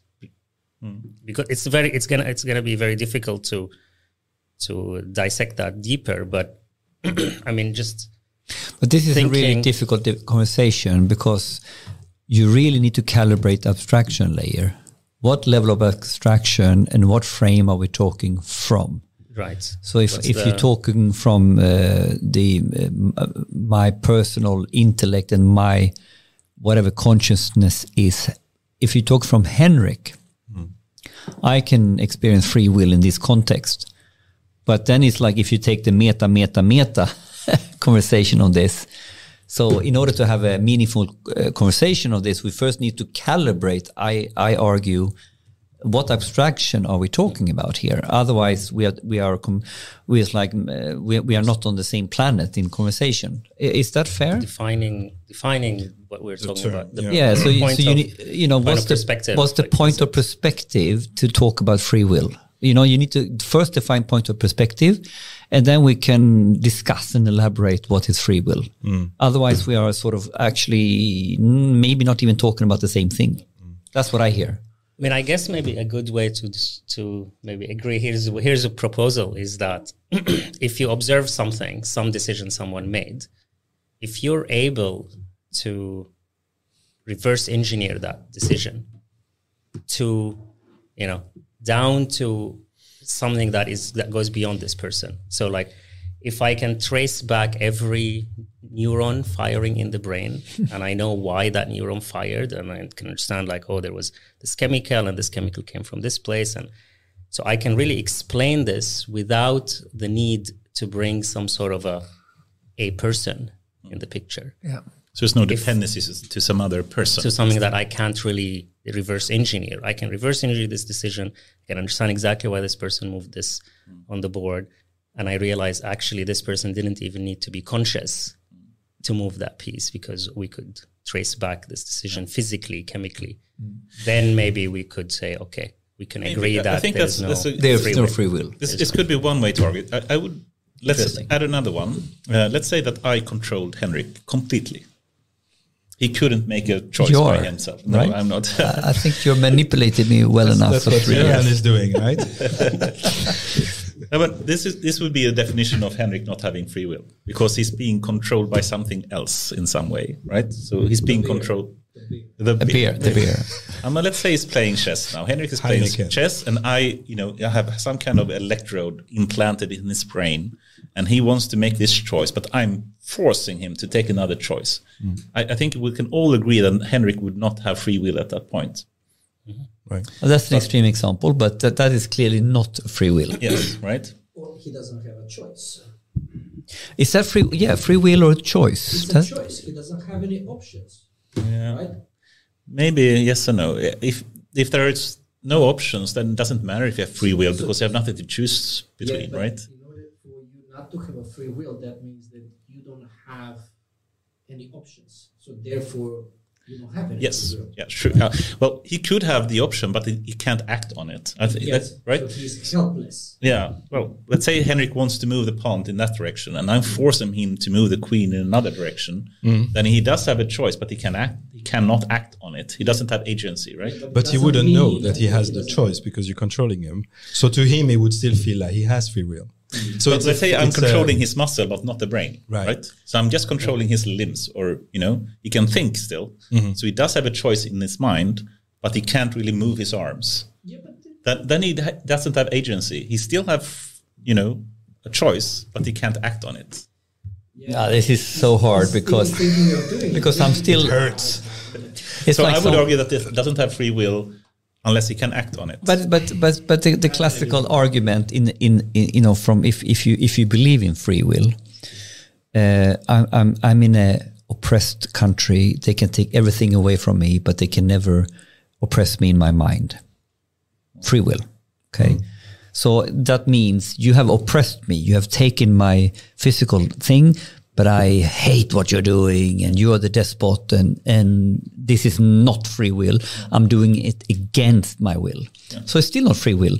So from this context, free will could still, like your example, I could still have free will. I argue if I go down that rhetoric. I mean, what you hear from Dan Dennett and others is like, okay, so when you said that the word is deterministic, so you basically excuse someone who's like a murderer. Say, okay, this guy shot someone, and then he goes to court, and he says, well, but I do not have free will, so I didn't choose to do so. And so the argument is that, okay, but you did have a choice because you know what would be the consequences. So the difference between 1 million years back and today is that although the physics hasn't changed, it's still the same, The laws of physics are still, the ones that drives us today. We've built a society. We've developed our brains to such an extent that we can project the outcome of our decisions, which we could not before, right? So we've developed the cortex, and so we can project what will happen. What will happen? What will be the consequence if I shoot someone? Exactly. And based on that, you should decide whether it's a moral, good or not good thing to do, because you know that if you go that path, there would be consequences. You may go to jail. And that's where the free will or want comes in, because you can project yourself in the future, and it's at the societal level. So if you remove the constraints of society, I guess it would be mayhem.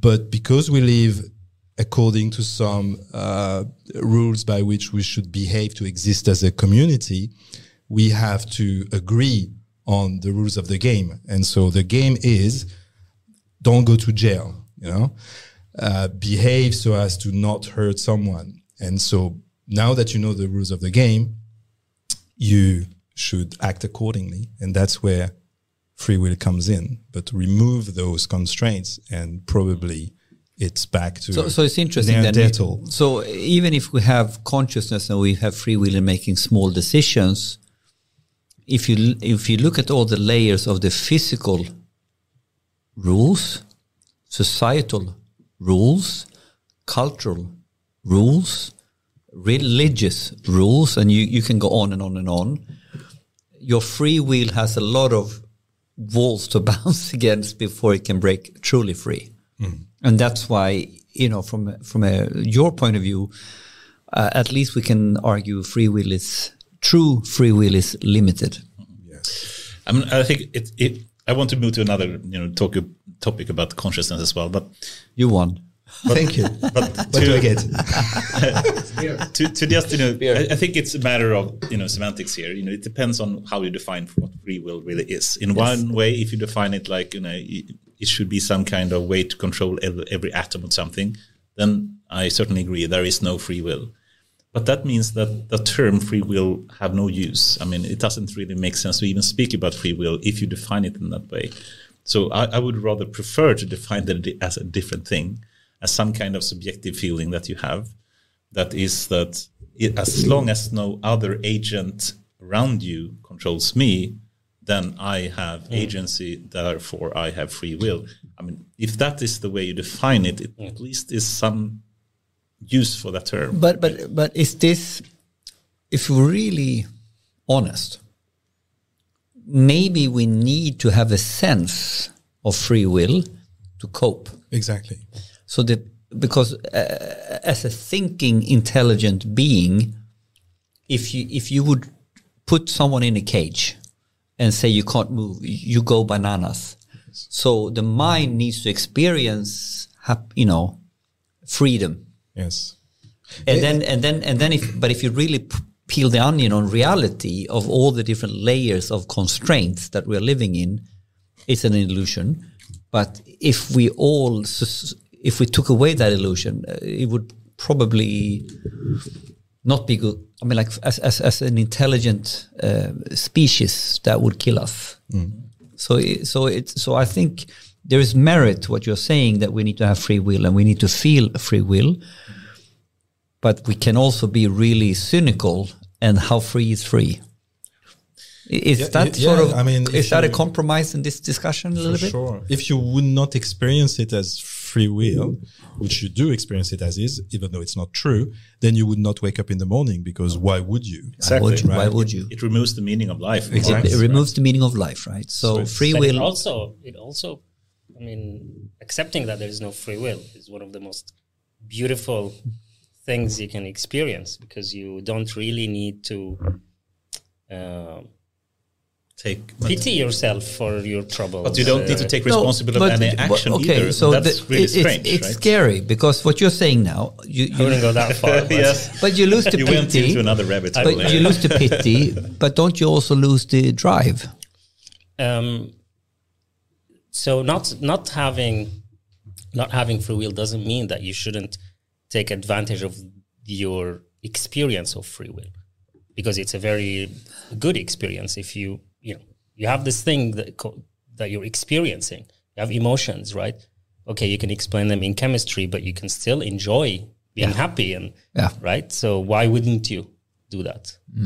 But so if I relate, but if you were born in a poor country and you have very little, you can't just say, well, you have free will, you can do whatever you want. We're like, no, I had really very little to do with where I am in life, and this is all being predetermined, and but you can forgive people around. But how do you explain you from Syria in a context where it's really tough, running a very super cool startup, compared to some of your best friends or peers from school who doesn't? What isn't it a drive? Is it something that you did that you could sort of give free will, as you had the free will and also then the determination to follow that path that put you in a different trajectory than others? I think we're moving a bit too far off the topic here. I'd love to cover some other topic if that's okay. Metaphysics. Metaphysics. Yeah. What? If we can move to another topic. Yeah. Sorry, we take that after work. Yes. Amar and Samir, and Samir, what is missing today in Förhet Robot to make it conscious?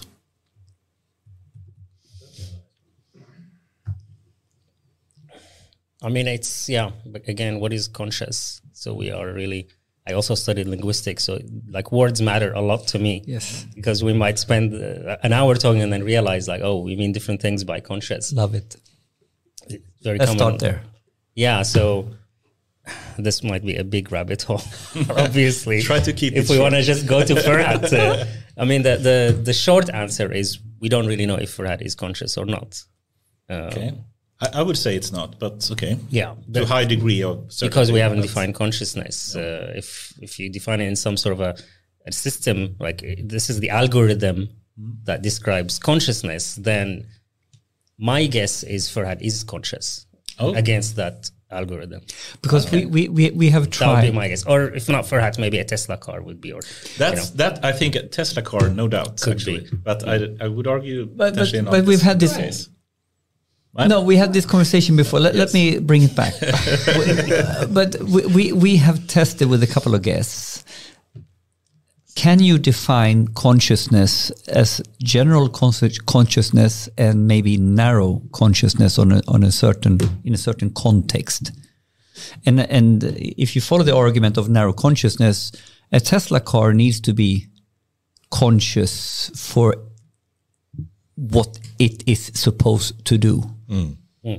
Or it need to act at least. But here the semantics is key. The semantics is truly key here to sort that out. Do we maybe a question, like are we describing consciousness as the subjective experience of someone feeling conscious? Is it more of someone like the engineering, what is happening, the process? I think subjectivity is another thing. I would love to have a more objective thinking. This is actually something that is conscious, or it is something that is not. But just to elaborate, because we haven't really described, what we have spoken of before. Yes, please. So, that means, just as we have narrow AI and general AI, we can potentially, this is something we've invented here, but we could potentially also speak about narrow consciousness and general consciousness. And then humans have a higher degree of general consciousness where we can perceive the world and understand ourselves in that world to a high degree of generality.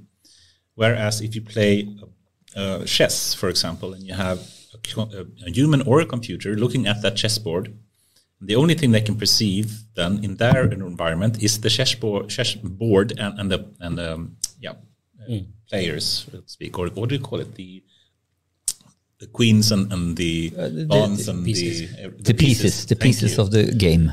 So the only thing they really have an awareness of is the pieces on the board. Mm-hmm. But that's some form of very, very narrow consciousness potentially, because you are aware of the surrounding. And then potentially, if you have free will, it can act. You can also play chess potentially, given that very, very narrow conscious awareness of the world it's living in. Would you agree so far? Is that consciousness with just understanding the chessboard and the pieces on it? Yeah, I mean, yes. I guess it's in my head. It's it's our ability to have a dialogue. Consciousness. Do you need to act to be able to be conscious? No, Okay, but so I think you need to simulate. to reason, right? Yeah, to simulate things in your head, like to say, okay, if I and be able to have a dialogue with that simulation. So Right. I mean, Just inside your own, internally, yes. So I mean, a lot of philosophers talk about that without ego or this voice in your head that you can negotiate with before you act, you have a simulation machine, right? Can imagine the future, can imagine what will happen if you move the chessboard, and then you can discuss things with it. Like you have a chatbot in your head with your ego. If that's kind of the experience of That's a reasoning part, right? But I think it's back to semantics, as Samir said, because on the one hand side, I argue we can go down the sort of consciousness and the reasoning algorithm. And then this is defining consciousness in this neighborhood. And then you can go, does that mean it's self-aware? And when we now define, you were going into what do we really mean with consciousness? Is consciousness about reasoning and understanding this? You can do all this without being self-aware. Or do we bring it back to sort of the human experience of self-awareness? And this is a chess playing game could be self-aware of its own side, right? It knows. But it's different to be self-aware about the different options and playing out the simulation in its algorithm. What's happening?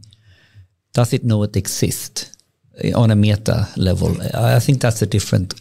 I'm not sure you can like in a universe. Or no. When we are what we are doing is, I think we are projecting human emotions on machines, and when we're using these words, right? So I think you are conscious in all its practical terminology and forms in order to play. I think AlphaGo is conscious. Period. Narrow consciousness. Aware and can simulate and can discuss with it. The algorithm is analyzing with itself what options do I have in this narrow space. But that's not the same as projecting human emotions that I understand and reason and have emotions. So do we put emotions into the mix? I mean, like this is when it gets really fluffy, I think. But let's leave emotions, I think, because that's so if you stay there, I think we are there. I think we are there. Narrow consciousness exists. But it's in the conversation and the semantics we confuse this with human. We are projecting human traits. I don't know. I'm used. I mean, a lot of people say that like language is very key to the experience or to the rise of consciousness. But that's real world consciousness, right? Like Elon calls real world AI. There is potentially real-world consciousness, and I think in that case you need to have a language that reason about the real world, right? But if you didn't, the discussion, the argument around this is that if you didn't have language, you wouldn't be able to discuss with yourself. It's not about talking with other people, but it's talking with your own. Going to an example about AlphaGo. I mean, it's some form of language that is using to just do reinforcement learning and trying out from the policy model it does have to take different actions, evaluate, the position it gets. That's some form of language, even though it's very binary and very far from natural language. It's still some form of language, right? Yeah. There is a system or like a representation protocol. Yeah, no, I agree. In that definition of consciousness, you'd have all the components there in that machine. So narrow. Yeah. I mean, if you just look at OpenAI, it's so you have the language part, right? It can produce as much as a human probably, but is ChatGPT aware of itself? Likely not, I guess. So that's the difference. I would argue no. Right. And I think that's the same thing with Farhat. So yeah, I would say no, actually.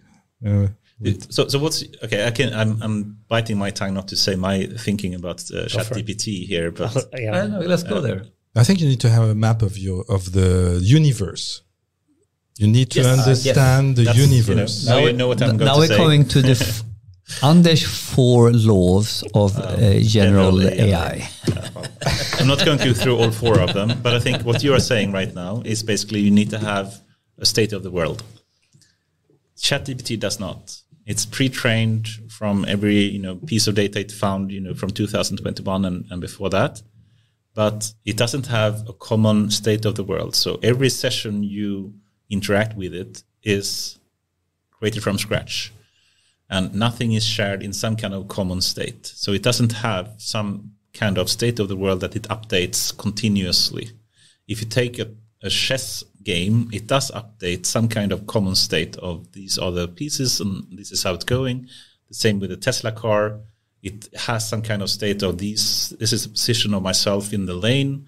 These are the pedestrians, the other cars and whatnot. It has a world state and AI models that it perceives with and reasoning capabilities. So it has perception. Mm.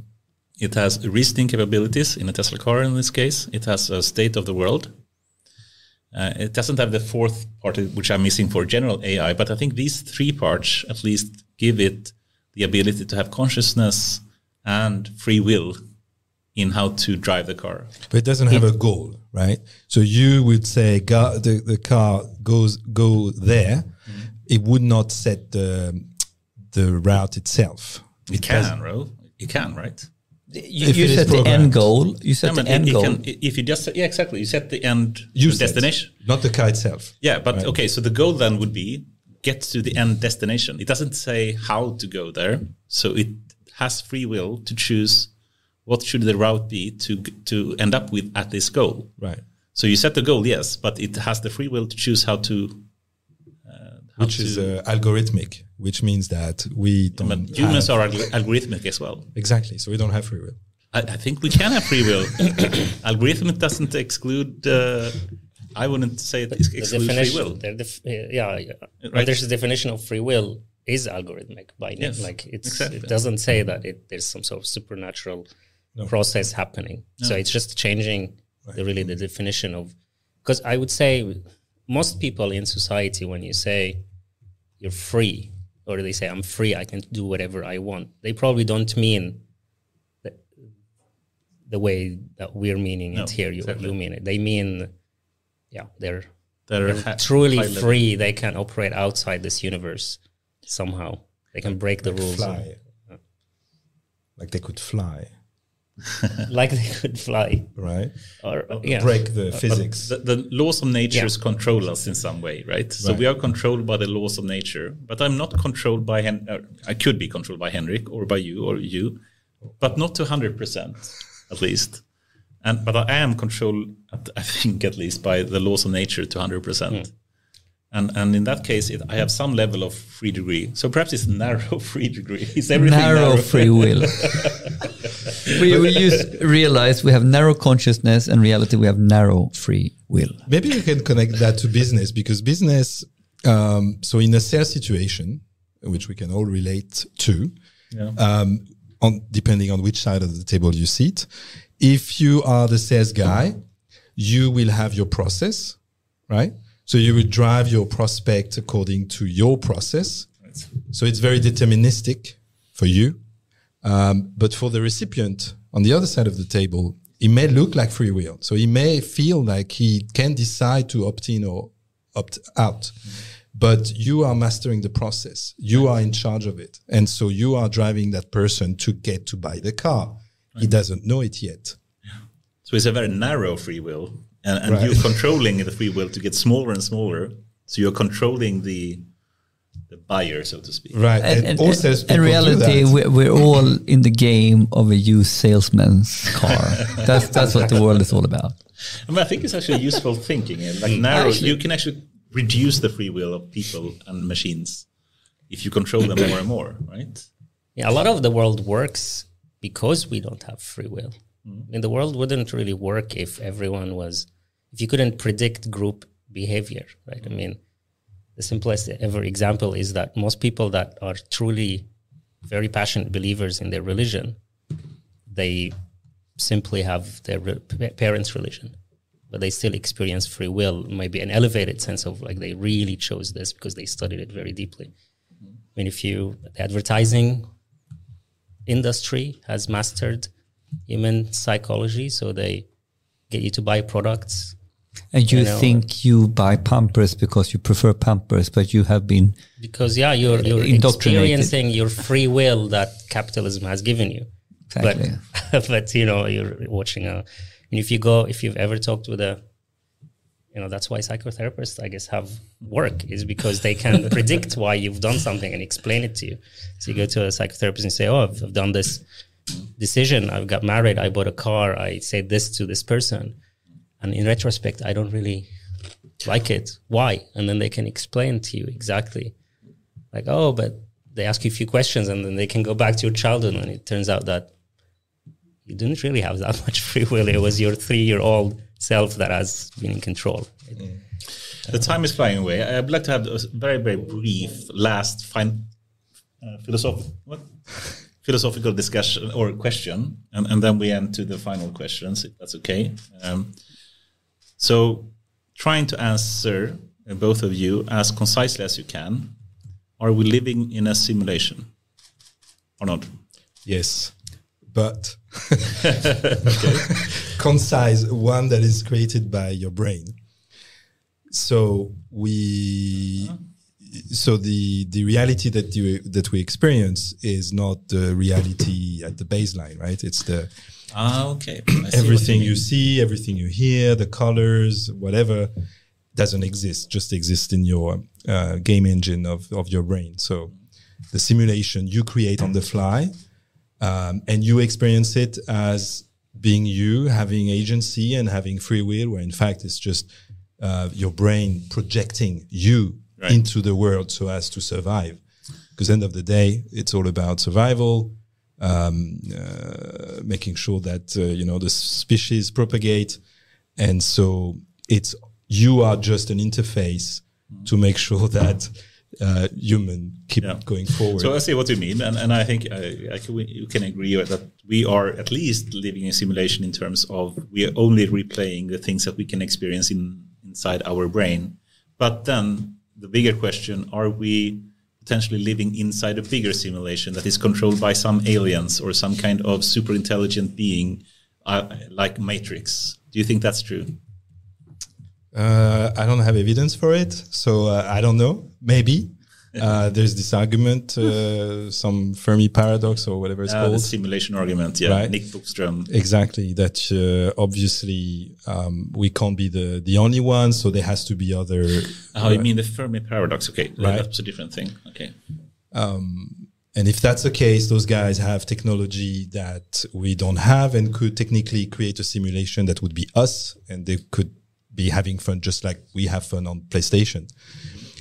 So we could be avatars in their world, maybe, but it's far-fetched. I haven't seen Summer Glitch since I started at Brad.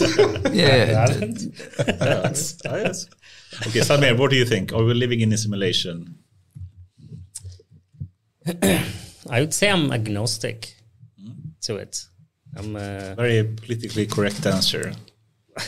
Haven't considered it. That was my goal, but no, I have considered it, of course. You have, and what's your reasoning if we are not or not? How did you end up at agnostic? I mean, I think it's my scientific brain thinks we're likely in a simulation. And if not, then we are going to create a world like our world, that is going to be a simulation quite soon. So we could also be that. But the question is then, can a world like this exist as a simulation with our full experience? And likely yes, quite soon. But my heart wants to say no, we're not in a simulation. Okay, so for people who hasn't followed this philosophical question before, why would a scientific brain argue that most likely we're in a simulation? There's a logical, there's a very logical thread here. There's a logical path. There is a logical, it's the common kind of explainer of this is that if you look at computer graphics or ability to simulate things in a computer game, things are progressing so fast that in such a short period of time, that give us another few hundred years, and our ability to simulate things in VR, for example, is going to be able to create experiences that will feel very true. And you might throw characters in this game that give them the abilities to sense, and run this discussion around free will. There would be enough complexity in the system, and it's so well simulated, computer graphics, that those characters will experience their world will be very, very similar to our world, and their sensory input will be very similar to ours. Their brain will work very similar way. I mean, that ultimately will be the proof of free will and consciousness that we probably don't have it if we were able to build it. But it's not going to take a long time to get there. And then the argument, are we already part of that game that someone else created? Yeah. Have you heard about Nick Bostrom's 3 arguments for that we are living in a simulation?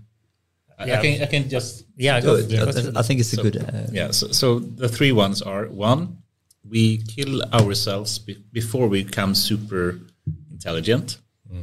So basically the argument for being in a simulation means that it has to be some kind of super intelligent being that are simulating us, so we're living in their simulation. But if we actually kill ourselves in some kind of World War III or nuclear disaster or whatnot, then we will never make it to that point, because we're certainly not there yet, at least. So that's one reason. And then you can think about what is the probability that we will kill ourselves before we create AGI or some kind of super intelligent being. That's one option. Second option is, even if we have a super intelligent being, like 1,000 years from now, and they are, so extremely much more intelligent than any being or all of the human beings together, they will still never be interested in simulating us, the stupid mere humans. It's like, why should we simulate ants that we see? I mean, we're not interested in ants. We can't learn anything from them. Why should they spend time building some kind of simulation of stupid beings like human beings when they are so much more intelligent? That's the second argument. The third argument is that we are living in a simulation. So then he argues, Nick Bostrom, that one of these 3 has to be true. And he tries to evaluate, what is the probability for each of them. And he argues there are no other than these 3 arguments also. You can speak about that more, but this is what he argues. So, okay, will we kill ourselves? I would at least evaluate, we could kill a lot of people, even if we have a rather dangerous situation in the world right now, which could lead to a nuclear war. We'll probably not kill everyone, at least. Some people will hopefully survive, and some technology will hopefully survive, and that's a rather high probability, I would argue. It's certainly less than 50%, and certainly less than 0.5%, I would say. So it's rather low percent that we would kill all of us in the coming 100 years or something before we get AGI. Okay, so that's a low probability. Second probability, that even in 1,000 years after we have AGI or super intelligent, that no one would even think about, some kind of school experiment or whatnot to run a small simulation. All these kind of interesting ants or these kind of humans would be fun to simulate in some way, and just have a super, highly computational kind of environment where we are, playing around in, similar to the Matrix or whatnot. It's kind of low probability that not single, person in this kind of super world of abundance that they have, how much money they want, or they probably don't have money. But this will be a world of abundance. Someone would love to, from, some play with ants, have an ant farm. Anthropologic kind of, reason, play with it. Maybe it's just a kid in one bedroom playing SimCity. Exactly. That's it. It's a game. Someone is playing a game. Someone is playing a game. So that means if both 1 and 2 are rather low probability, the only left argument is the third. We must be living in a simulation. I think it's very strong rationale here that we are living in a simulation. Yeah, but and then for me, who's not used to philosophical arguments or, consequence chains, it's just like, you lost me at the first sentence. And maybe it doesn't matter, right? I mean, But No, we're exactly. having That's a fun, very good right? point. Right. I actually choose not to think much about it either, Yeah. because even if we are living in simulation, who cares? I mean, Yes. still have fun here, right?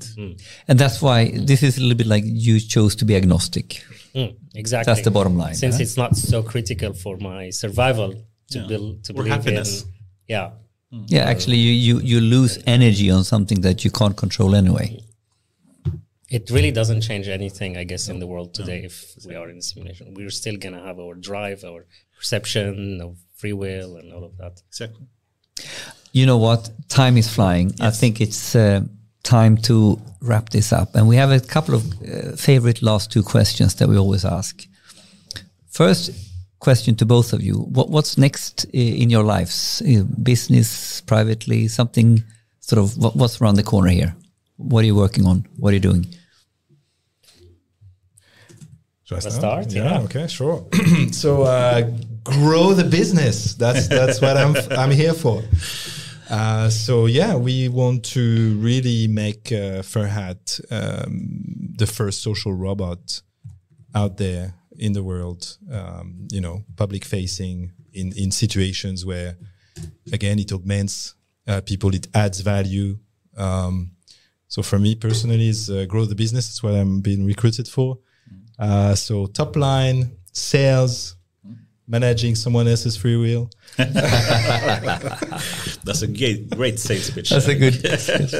I'm going to And control you. do the work. Yes, do the work. Exactly. That's awesome. Samir, any cool things on the horizon that you want to share? I mean, yeah, always cool things, always adventures.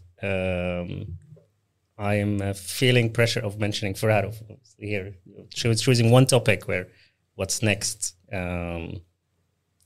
But it's, yeah, I feel like we're so lucky to be alive right now. It's such a great time to be alive that So much is happening. yeah, and so many things that are at an acceleration phase that, if we were just born 20 years off, 30 years off, we're going to miss a it. huge piece. Yeah, and the next 10 years are going to be really, Yes, right. yeah. And I Well mean, put.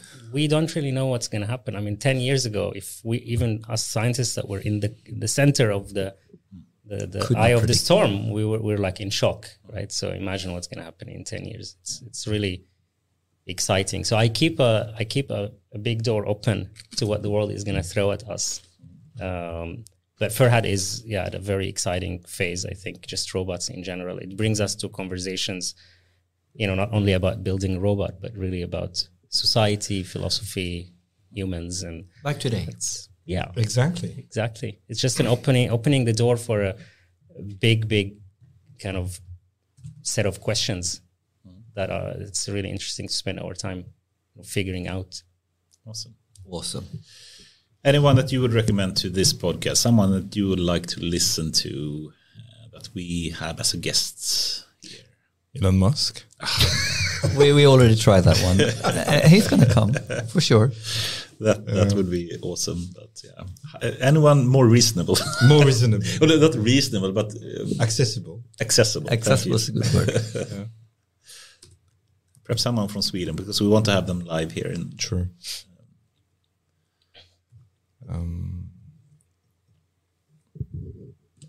Yeah, I mean, I'm a bit biased towards entrepreneurship. So a big, entrepreneur from whom we could learn would be nice. Of course, I haven't gone through all the episodes you've had, so I'm not sure if you've had, you have some name? Anyone you can think of? Well, what's hot currently? Maybe, I don't know. I'm gonna throw. Yeah, whatever. Enride, maybe. Enride. Yeah. Einride would be good. Yeah. That would be super cool. I think Einride is doing really cool things with AI and also changing, autonomous driving and the transport ecosystem. So there are the triple whammy of interesting angles for the definitely. startup.